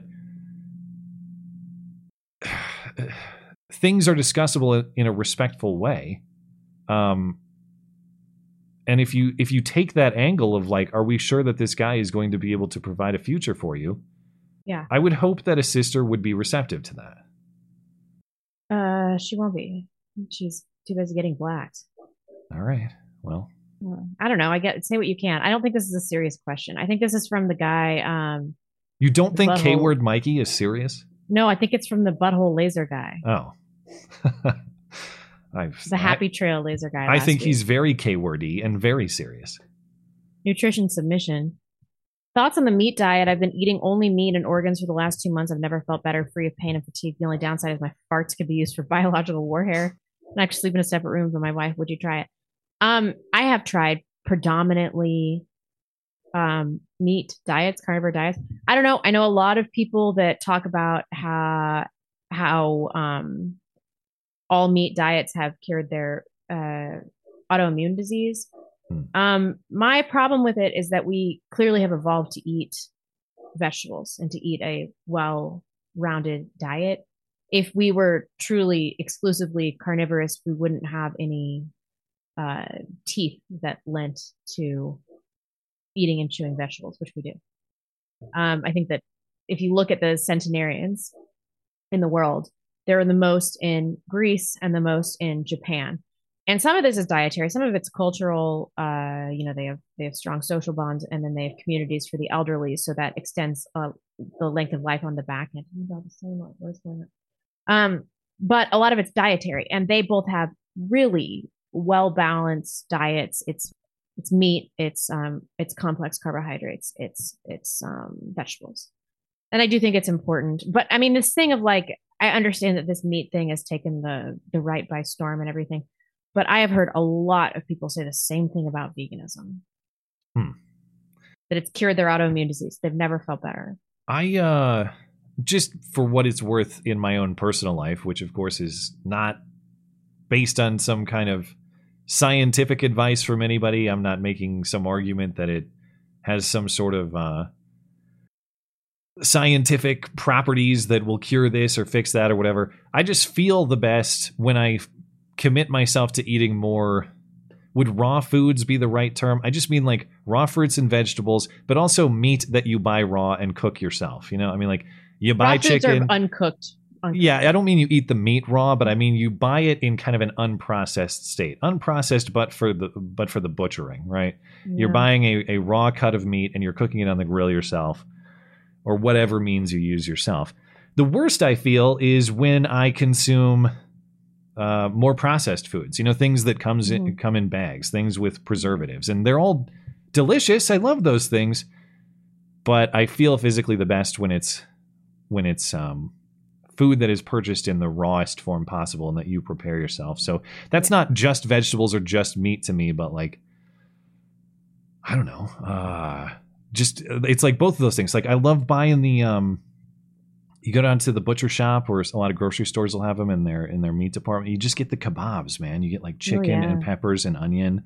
Great. And you throw it all on the grill. Or you buy the steak ones, you throw it all on the grill, and it's like, it's probably 50-50. It's like half meat, half vegetable. There's really no bread or like a carb in there necessarily, but it's that kind of stuff that I'm talking about. Get a sweet potato and put some sour cream on it, and that's a yeah, it's that kind of stuff. I'm not like a super strict diet person. I just know that when I commit myself more to things like that and less to like, things that come in a box or things that come in a bag, that's true. I feel better. Before I got pregnant, I was I was not eating any simple carbohydrates. I was eating tons of dairy, tons of meat, tons of vegetables, and I immediately lost a bunch of weight and I felt awesome. And I was like, this is how we're supposed to be eating, right? So no bread, no rice. No pasta. Carbs are so good though. I don't know. But they're so good. I've reduced intake, and part of that is just getting older. You have to, you reach a stage where it's like,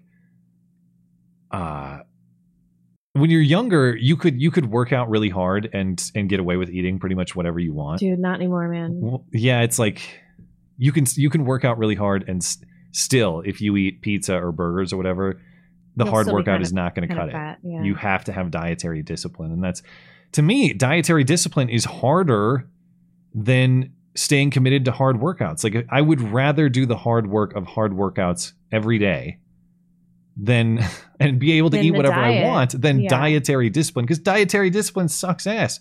But you have to do both. Yeah. You do. At least with some level. You don't have to be perfectionist about it. But like my philosophy has always been more days eating better than not. Like if I can commit myself to eating pretty well 4 days out of the week, that's good. Yeah. And then you I also have don't drink any. I don't drink any alcohol, so that allows me like a little bit more ice cream. I probably have like maybe 3 beers a week, maybe 4, something like that. That doesn't even count. But I mean, it does. Ideally, it'd be 0. But you got to live a little though. Yeah. Is what I say when I am shooting up heroin interviews. That's why I have HIV. Ashley B says, "Hey, Blonde, my fiance and I are having our first child, a baby, at the end of November. We're both very excited. What advice do you have for raising daughters in this terrible world from your own experience so far?"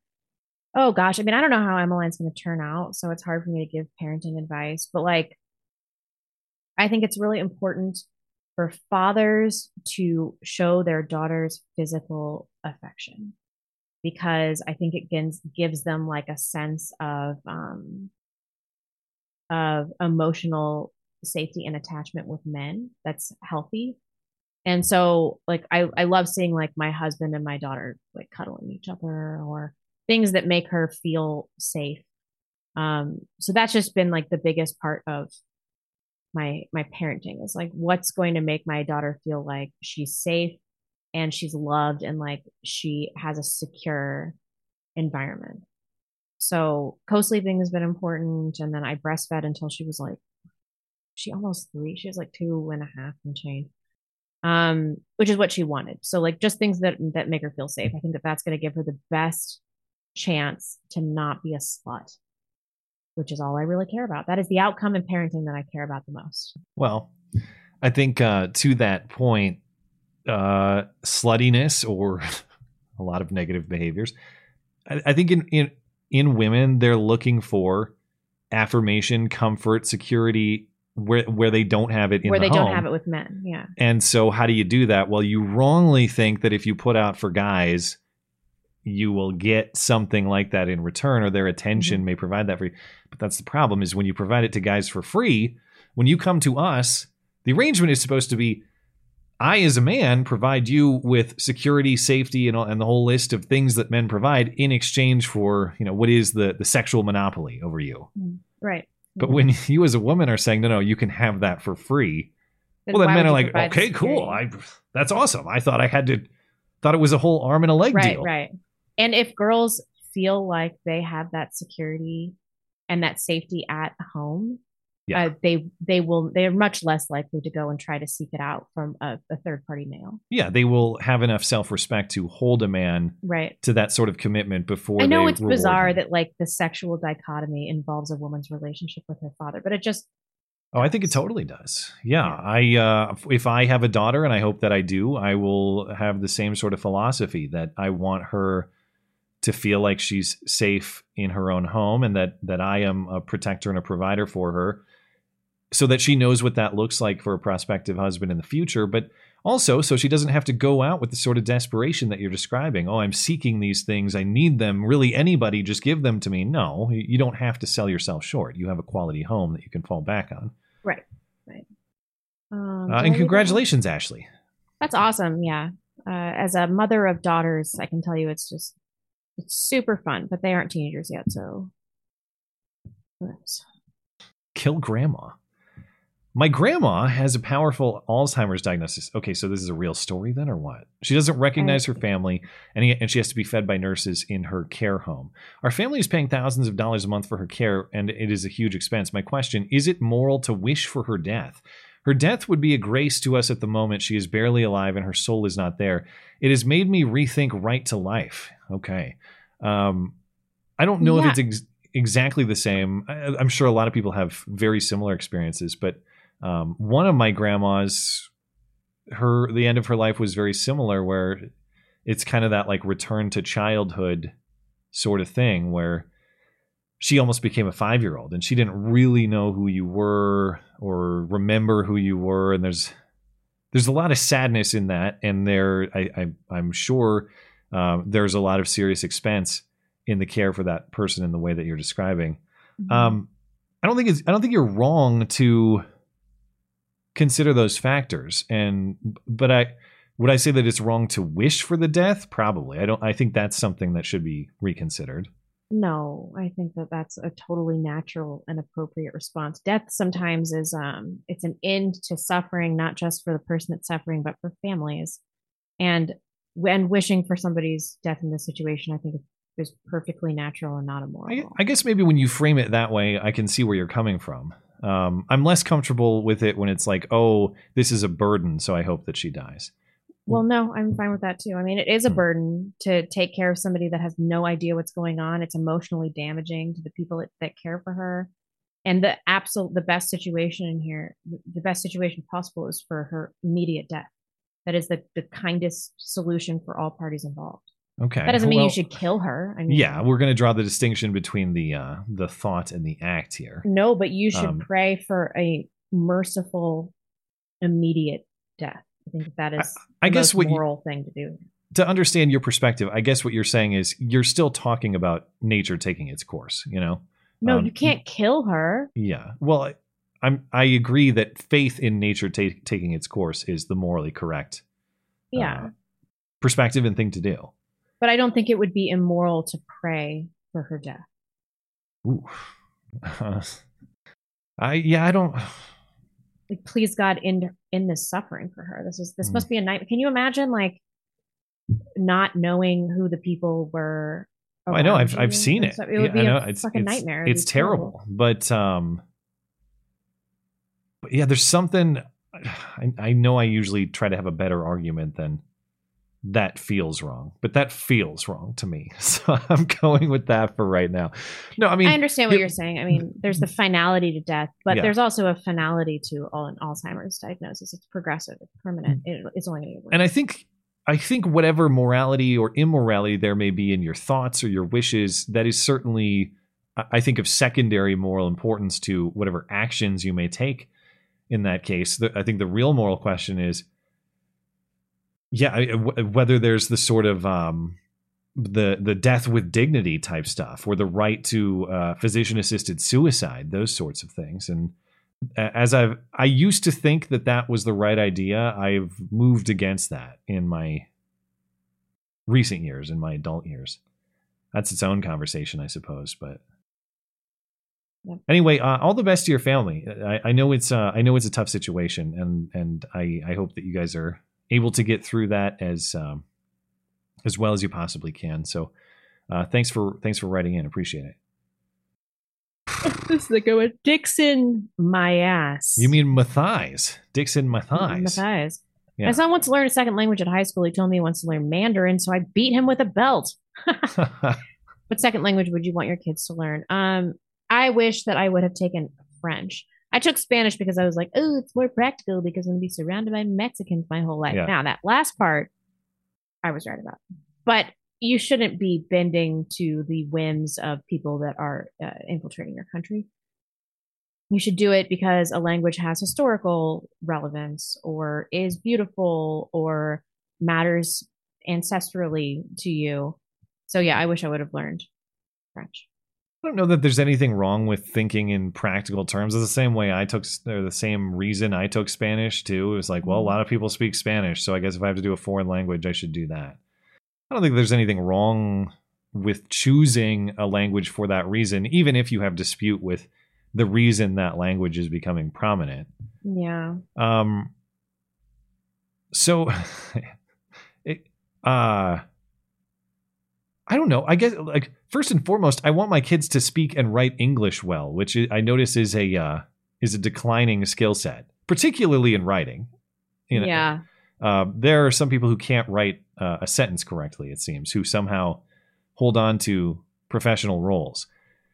So first and foremost, let's get that one squared away. But I guess I just don't put a lot of personal stock in foreign languages. Like, it doesn't. I don't know that matters to me that much. So if my kid was like, I have this request or this requirement that I have to learn a foreign language, what should I do? I don't know that I would scoff at the reasoning of like, a lot of people speak Spanish, so I guess I should learn Spanish. It doesn't mean that I'm in favor of, all the illegal immigration that is causing the proliferation of Spanish. It's just to recognize, like, rightly or wrongly, there is utility in that. So, okay. I mean, I don't have a problem with that. Mm-hmm. I would see that utility as, I don't know, probably more practical benefit than I want to learn, I don't know, Latin or something like that. Or maybe not. I mean, a lot of our language is based on Latin, I suppose. Maybe you learn some, I don't know, learn some structure of our language or something that way. I don't know. Cave to the illegals and speak Spanish. So that's my answer. Anyway, good luck. Captain Norway says, Considering half your country believes a constitutional amendment about granting citizenship to natural-born citizens can be penumbrated into whatever you want, from butt sex to abortions, how screwed do you think Trump is in the face of such legal shenanigans? I'm not exaggerating when I think that this Georgia case is of Civil War type proportions. That might sound kind of preposterous, I guess, but I didn't realize this until looking into it upon this indictment. This is the one where they have a serious and real prospect at imprisoning him. And I'm not convinced that he would surrender to a term in prison. I could see them convicting him, and if the law requires it, sentencing him. But do I think that Trump is going to go, well, I guess they got me now. I guess I have to go sit in some Georgia state prison somewhere. I could see him saying, no, I'm going to hang out in Mar-a-Lago and you can come and get me if you want. And I could see some people helping him to do that. And when you have that situation, and again, I know there are a lot of variables that could interrupt that process, but it's not out of the realm of possibility that you have him sentenced to Georgia state prison, hiding out in a state like Florida or somewhere else, and Joe Biden sending U.S. Marshals to go get that fugitive. That is Civil War type stuff, because it's not just going to be Trump sitting there with his 1911 or something like that saying, come and get me. Yeah. If they're going to put Trump in prison, I could envision a situation where there are a lot of people who say, no, this is the line. And they bring out the rifles to stand guard, you know? Oh, I agree. And then you have, imagine a situation that's like Waco, where Trump is inside. That is going to be, it's not that great. Wouldn't that be something? It totally could happen. So, anyway, I forget exactly what the question was, but I know that people think that Trump is going to escape prison and all this. And I'm not saying he's for sure going to jail. All I'm saying is their intent for sure is to put him in jail. And you've seen the trajectory. Like, if you asked me a couple of years ago, you think they're going to try to make Trump a criminal and put him in prison? I would have said, no, that's completely insane. Or maybe I wouldn't have. I don't know. But it seemed like a far-fetched idea. We're now a stone's throw away from that. And I know there are some technical legal arguments too, where it's like, well, what if the trial goes past the election? What if he wins the election, but then the trial's ongoing and he's convicted after the election? He's a sitting president, or after inauguration, maybe he's a sitting president at that point. So wouldn't the prosecution have to stop? And it's an impeachment question and all that. Granted, I know that there's a lot of uncharted legal territory that's going to get really messy, but I know that these people, even if there's some complication like that, these people are not going to go, oh, well, I guess he won the election fair and square. We'll have to get him once he's done. They're planning plan B, C, D, E, F, G. Like, they're going to have a playbook for every outcome. The only thing I can't figure out, because I have no doubt that this is a coordinated effort between the DOJ and Alvin Bragg in Manhattan and Fani Willis in Fulton County. The Georgia one is the one where they actually kind of have nailed it, where it's like, holy shit, the circumstances, actually, everything you guys need actually does kind of line up right here. Now, don't get me wrong, I think the case is a bullshit case, but they've got this whole racketeering law that they can make things like tweet crime and phone call crime and make everyone a big organization with a mandatory minimum prison sentence in a circumstance in which even the governor doesn't hold the pardon power and they can't pardon him anyway by state law. That is by far the most real imprisoned Trump prospect that they have. If this is all organized, all coordinated in the way that I think it was, why didn't they go with that number one? Like, just that's your silver bullet if you have one. Why did you muddy it up with Stormy Daniels horseshit and other nonsense? Maybe it's just like, well, we're throwing it all in the blender. Even if the blender is 90% this particular piece of the mix, we're still going to just throw the other shit in there and see. Yeah, I think you're right. About that. Dude, this Georgia case is it's going to be fucked up. That's all I know. I wonder what's going to happen. I'm grabbing, I was joking with a friend, is like, because I hadn't read into it that much. And then when I started reading into it, I'm like, holy shit. I told him, I'm like, this is crazy, man. Grabs popcorn, grabs rifle. That's what I'm doing. It's a tub of popcorn in my left hand and a rifle in my right. That's how I'm greeting this, because this is both entertaining and terrifying. Yeah, what's the point of having to deal with any of this if we at least can't derive some level of entertainment value? Oh, it's entertaining as hell. I'm also, I don't want to be hyperbolic, but I'm not going to say I'm terrified. I'm huddling in the corner or something like that. No, I'm very worried for my country. No matter what direction this takes, it is incredible tension, hostility. Yep. All of this is not like a easily resolved conflict. This is like people with guns trying to capture a man with other people with guns pointing him back. That's what we're headed toward. Yeah, I know. So there's one more. Yeah, sorry. Oh, it's okay. Rigardly Juggernaut folk. the Destroyer.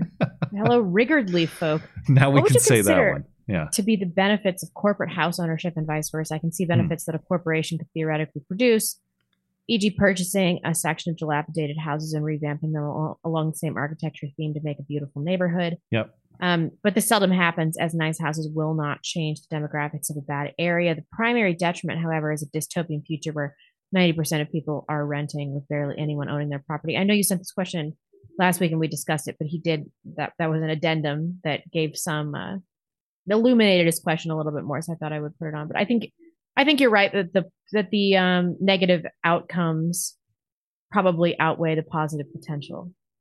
I think you nailed the positives and the negatives. So I actually wouldn't change your own answer to your own question that much. I mean, there is no doubt that development of a nice area. Now we can talk about like the cost of developing a nice house individually, but if you want nice neighborhoods built, it's going to take investor money. It just is. Unless, I guess the only alternative I could think of is like an organization of families that come together for that purpose, but they're still pooling their money to form what is a quasi business at that point to develop this and sell it off to individual buyers. So there is a reason that sort of thing has to exist, but the downfall is, what happens when these companies who have the property rights to these particular properties, when they decide, no, we're actually not interested in selling properties to families, we're interested in holding them and because we're reducing the supply, making it harder for those families to buy homes and potentially, maybe forcing is too strong of a word, but making situations in which they are more likely to have to rent, at which point they are, more beholden to us. So I've had a few emails about this and some people helping me try to figure it out. And I still don't have an answer for how to solve that correctly. I don't want to get the heavy hand of the state coming in saying, you are allowed to own this and you are not, and you must do this with your property and you can't do that with your property. I also understand, though, that if all the power is in these business interests and their interests are not aligned with families being in homes in this way, you're going to have damaging consequences to society, because society is only as strong as its families are. And if families aren't able to get into homes with some accessibility, I'm not saying everyone should be guaranteed a mansion or something, but if the American dream of having your own home and building your family within it is inaccessible to most people, what kind of country are you building? I think your mic is muted. Sorry, my dog was barking. We have tons of super chats we gotta get. Yeah, all right. Thank you for the thoughts. I think you answered your own question quite well. Just a few over on Rumble here. Shadow Band says, just got paid, so I figured I'd throw you a few shekels for some Bud Light. Cheers, faggots. Well, thank you. But I can get a lot of Bud Light with that particular tip, so I appreciate that. I think that's like a penny for a bottle these days. Yeah. They pay you to drink. Token Spay says, I bet Blonde knows all about all meat diets. You don't get pregnant twice if you don't like meat. But seriously, I do lean keto most of the time. Diet is not about just one thing. Yeah. He also says, I played around with Rosetta Stone and some audio courses before. Picked up some Swedish, Russian, and others. Why didn't we answer Russian? If you want to go on horse rides with Vlad, you got to learn Russian. Learn it first if you want to teach your kids. I should formally try to learn. I need to learn to speak Ukrainian so I can fill out applications for government aid if I want to be practical. That's what I should have answered. It's not about Spanish. That's a poor person's language. I need to speak Ukrainian to cash in. Unless you want to, cartel. Go cartel. Yeah, that's true. All right, we're good on Rumble. Thank you, guys. Old Mulray, dude, you didn't read this. Why do you think people love old covered bridges? Old what? Covered bridges? I don't know. It's a. I don't know if this is a euphemism for something disgusting. I think it's like an aesthetic of a bygone era. Covered bridges? Am I hearing that correctly? Yeah. I guess I didn't realize people loved those. That's new.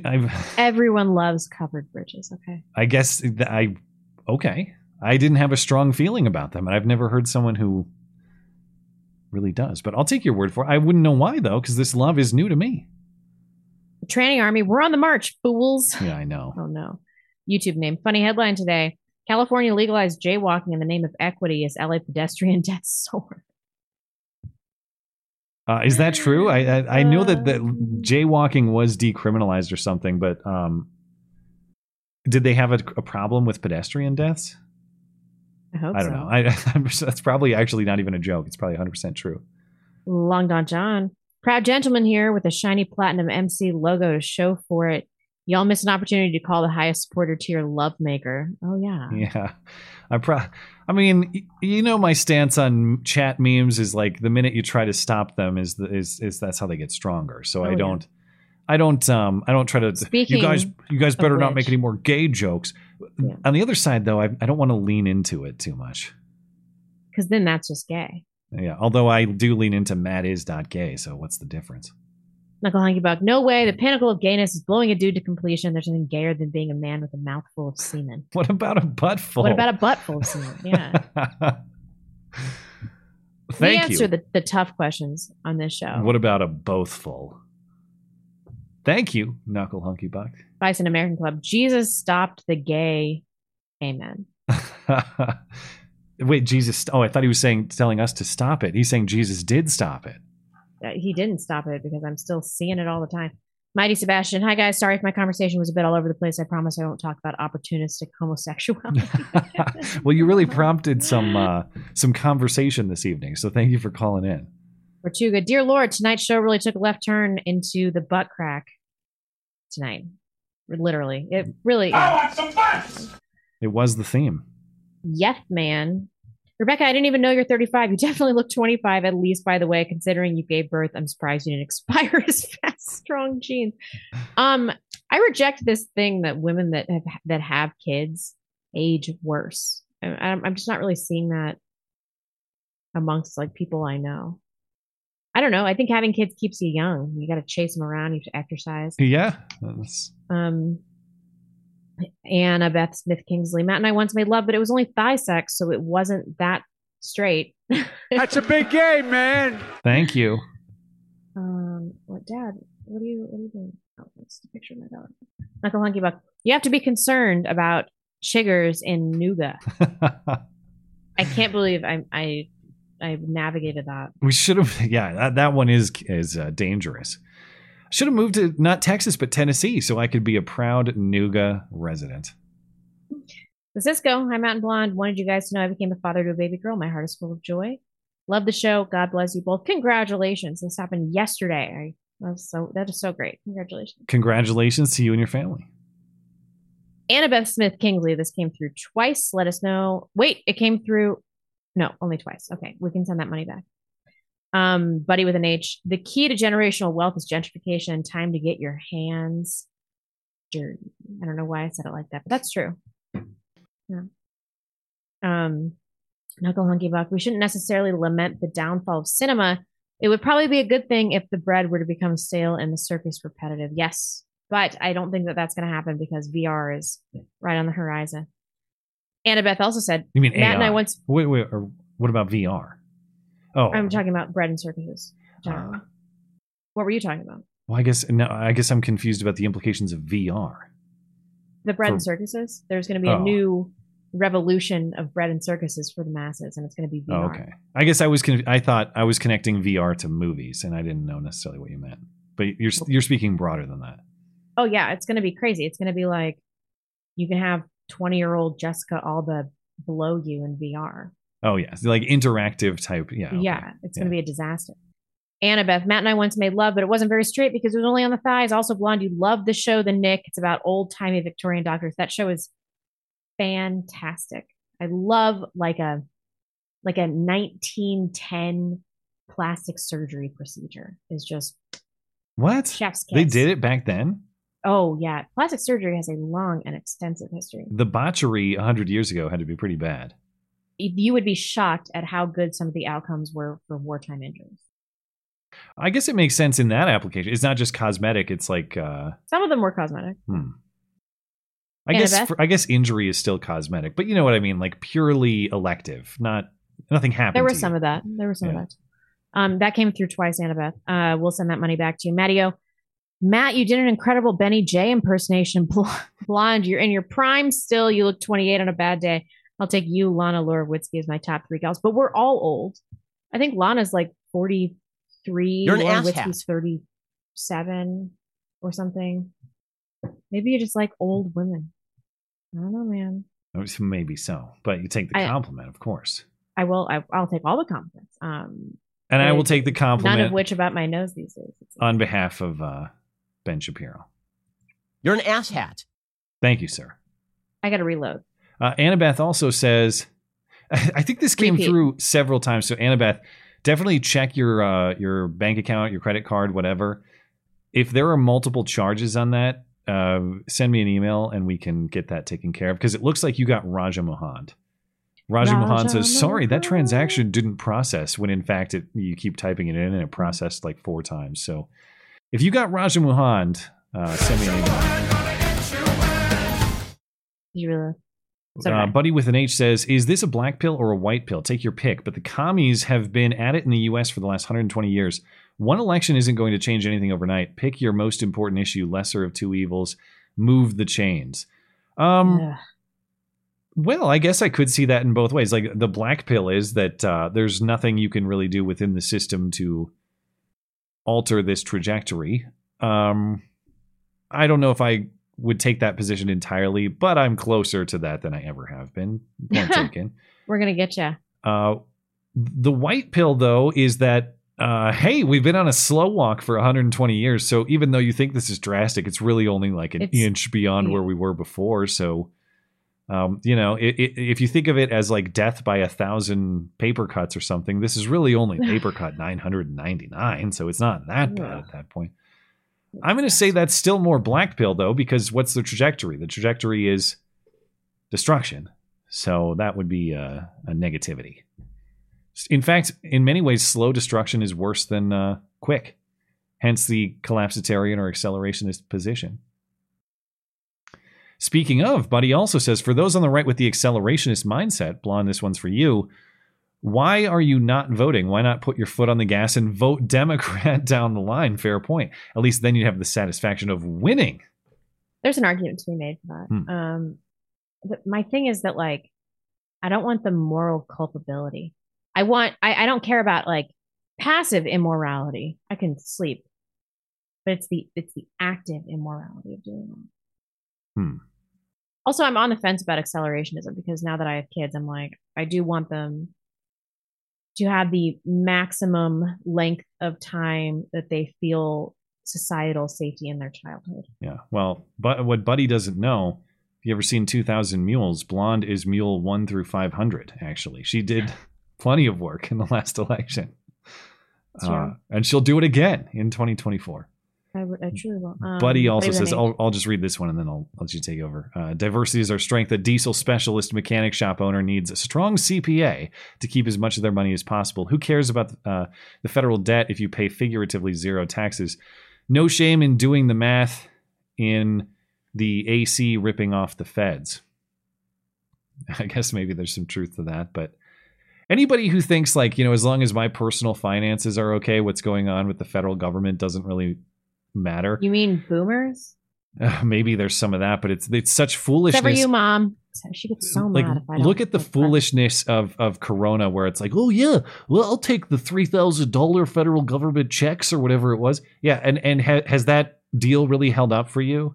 How much more expensive is everything now? And is it in excess of $3,000 in annual costs for you? Yeah. Probably is. The latest report that just came out, the average American family is spending something like $700 per month more on just basic necessities than they were 2 or 3 years ago. That's a ton of money. That's so much money. So yeah, your stupid government, as long as I get mine, and I know this isn't your position, buddy. I'm talking about the collective, the guy that you're describing in this situation. Well, as long as I get my check or my business is taken care of, it's like, yeah, well, when everything you have is devalued closer and closer to zero, it doesn't look like such a good deal anymore, does it? Yeah. There's a lot of short-sighted foolishness in that regard. Maddie, all right. Launch at a mid-30s white guy bother with the new age 2023 trader white girl, or just go for a good-looking right-wing Asian or Latino girl? This is a really difficult question because I can't advise men to miscegenate. That seems wrong. But also I can't advise them to keep pumping this dry well of fat, tatted up white American whores. And then I also can't in good conscience tell them not to get married and have kids because it's one of the greatest joys that exists in the world. I just felt my baby move. Crazy, right? So I don't know. I mean, you're going to have to use your own conscience to guide you. That's such a bullshit answer. No. Find your truth, Mattio. Well, no, I think what you can tolerate. Like if you have Mexican children or whatever, are you going to look at your kids that look nothing like you and be like, what the fuck have I done? Like, what have I done? Well, or are you going to be like, they're my blood too? So you are, you are eliminating yourself, right? To some degree.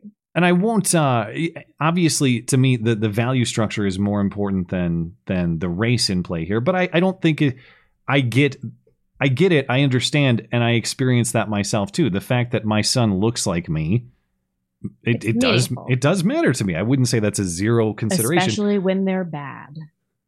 But fundamentally, when you're shopping for a wife, values she has to be the best prospect of a mother for your children. And if I have to make concessions, like if you picture the ideal form of your wife, and you're perfectly entitled to have certain demographic characteristics if that's what exists in your mind, the question to me is, would I be more willing to sacrifice some of those factors in this ideal form that I have in my head? Or would I be more willing to sacrifice on the traits that make a great mom and the values that she holds? I have to go for the value structure in that situation. If I have to make sacrifices. But that's also accepting this premise that there are no good women. I understand that it's not great out there, but it's also not great for women in other countries. And if you take a woman out of some Asian country and she's totally submissive and she's traditional, everything, and you put her in the West, she will become a Western woman. So, then you're going to control. How though? The society. You take away her sushi. That's what you do. You have to live where they are. If you want them to maintain part of that ecosystem. That's an interesting question too. Should you travel to another place? If you do this passport bro thing, you have to live in the country of origin of the woman. Otherwise, if you take her out, you're going to end up with kids that aren't your race and a westernized woman. And you're going to be fucked. You're better off trying to meet a divorced 30-year-old white woman that does not have children. Ooh. Well, I guess if at 30 years old though, if you're wanting to have kids, you got to get right to it. Get right to it. Yeah. But if she has the right ideas, mindset, and she knows. If you buy into it, you believe her. I guess. And then I guess I'd have to know the reason for the divorce too. It's the divorce part that makes me skeptical there. Yeah, it's risky. Holden Mulray, hi, Truth Seekers. Fun fact: you don't need a working model for a patent. I have one such. Also, I think the field effect transistor was patented in the 1920s. The first transistor came out in the late 1950s. Oh, Interesting. So you can patent the plans even if you've never built a functional version of it. That's news to me, but you'll be shocked to learn I don't hold any patents. Never designed a damn thing except for this duct tape production. Hey, that's not nothing, buddy. Well, I didn't design the electronic components. Oh I just and I barely understand all the things that make it happen, like Discord. I hardly understand how it works at all. Steven Suarez says, blonde shall age gracefully if you continue to snarkingly tell the caller, do I look like I eat sugar? Oh, I eat sugar. That's a problem. Thank you, Steven. Appreciate it. Buddy with an H says, I've got some more, but gotta solidify my points on paper. What's this about blonde got the HIV? For the last year, she's been talking about how everyone's got HPV and it's totally normal. Now she's got a false positive AIDS test. Sure. Oh, there you go. I mean, having HPV is not normal, but the first time you have sex, you have a 50% chance of contracting it. So, like, if you don't want to get HPV, you just have to not have sex until you're married and marry a virgin. It's the only way. Otherwise, you will contract it. What is the... Hold on, let me read this. What's this about blonde got the HIV? I had a false positive HIV antigen test in my prenatal profile. It was very frightening. It was a whole thing. We talked about it on the show last week, but my PCR test has come back and it is a confirmed false positive, likely triggered by COVID or some weird viral illness that I had at the time. Or actual AIDS.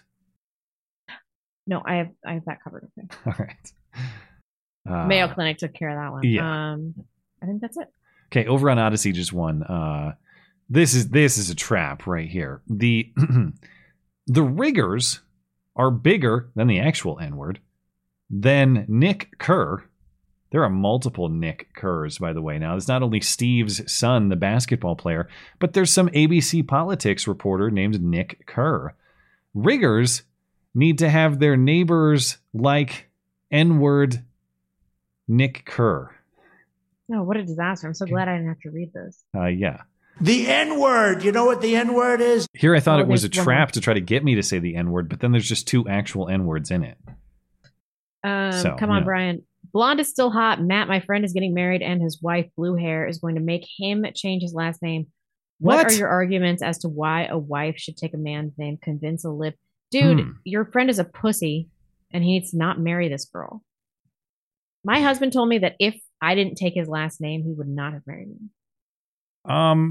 Yeah, well, there was never any dispute in my family, like with my wife, about that either. So, but yeah, I mean, I guess it's just part of the idea that the man is head of household, and I guess if you want to dispute that, that's fine. But I think it's not just like an old time's sake type thing. I think that the man being the head of household is what creates the most happiness for men and women alike.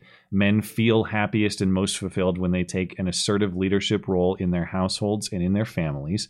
And women feel most happy when they are in a supportive role in their families. And I think the adoption of the name is a recognition of that in a way that keeps things simple instead of having 50 hyphens in everyone's name to remember how 3 generations ago someone was named this in your family. Yeah, it's a sign of lack of respect, not taking your husband's name. Yeah, I don't think it's any kind of like diminishment to the woman or her contribution to the marriage or to the children and all of that. I think it's just a method of simplicity that acknowledges that the man is head of household. And that's not to take away from women. It's just to recognize that women are also happiest in that situation generally. Mm-hmm. It's like, I mean, you can see it every day. When a decision of consequence comes before my family, do I consult my wife about her opinion? Yes. Yeah. Do I consider it and hope that she is satisfied with the decision that we make? Yes. But does my wife actually want anything to do with making a serious decision of consequence? No. She wants... That's why we got married, so we don't have to make these giant decisions. Yeah. It's, like us moving to a new house is a great example. It's like, my wife will sit on, and I'm not ripping her, but you could sit on Zillow and mark a million different properties and imagine, what if, wouldn't it be cool to live there? And wouldn't this be nice? And imagine that. And then when it came time to move here, she makes fun of me because the process was literally, I like that house. We live there now. That's what it was. It's like, that's the one, we're going there. Well, yeah. And that's why women need men. Yeah. And by that's not disrespectful to her shopping instincts in other contexts. And by the way, I know that she has no dispute with that sort of decision-making process. She doesn't want to deal with the stress of making that sort of thing happen. I gotta. That's why she has my name. Sorry, it's the long way around. But I don't know, like man. If you're swamp crotch situation, like you would not believe, we have to get off. All right. If your friend is marrying a blue hair, I don't know. Good luck. Why are you friends with this pussy, dude? And why? Godspeed to him. Break up with your friend, or you'll be a pussy. Okay, I think we're all set, but let me give a quick refresh just to make sure. The love of God. I'm sorry about the swamp crotch. At least it's not 100 degrees in my house. I don't know why I do this to myself. Okay, we are air all set. Conditioning. Thank you guys. Yeah, you should just get air conditioning. That is my husband's job. Exactly. That's why you have his name. That's what I was just talking about. I know. People are like, you fix the problem. I'm like, but I want to complain about it. Exactly. That brings us all the way around. Men don't contribute anything to this pregnancy arrangement, but also he should have to do all the things. What? This is one thing. I need it. Oh, it's just the one. I have a yeast infection behind my knees. Okay? All right. Thank you guys for tuning in. MattChristiansen.com, MattChristiansenmedia.com, mattis.gay/podcast if you want to find the rest of the show later. We'll be back on Sunday.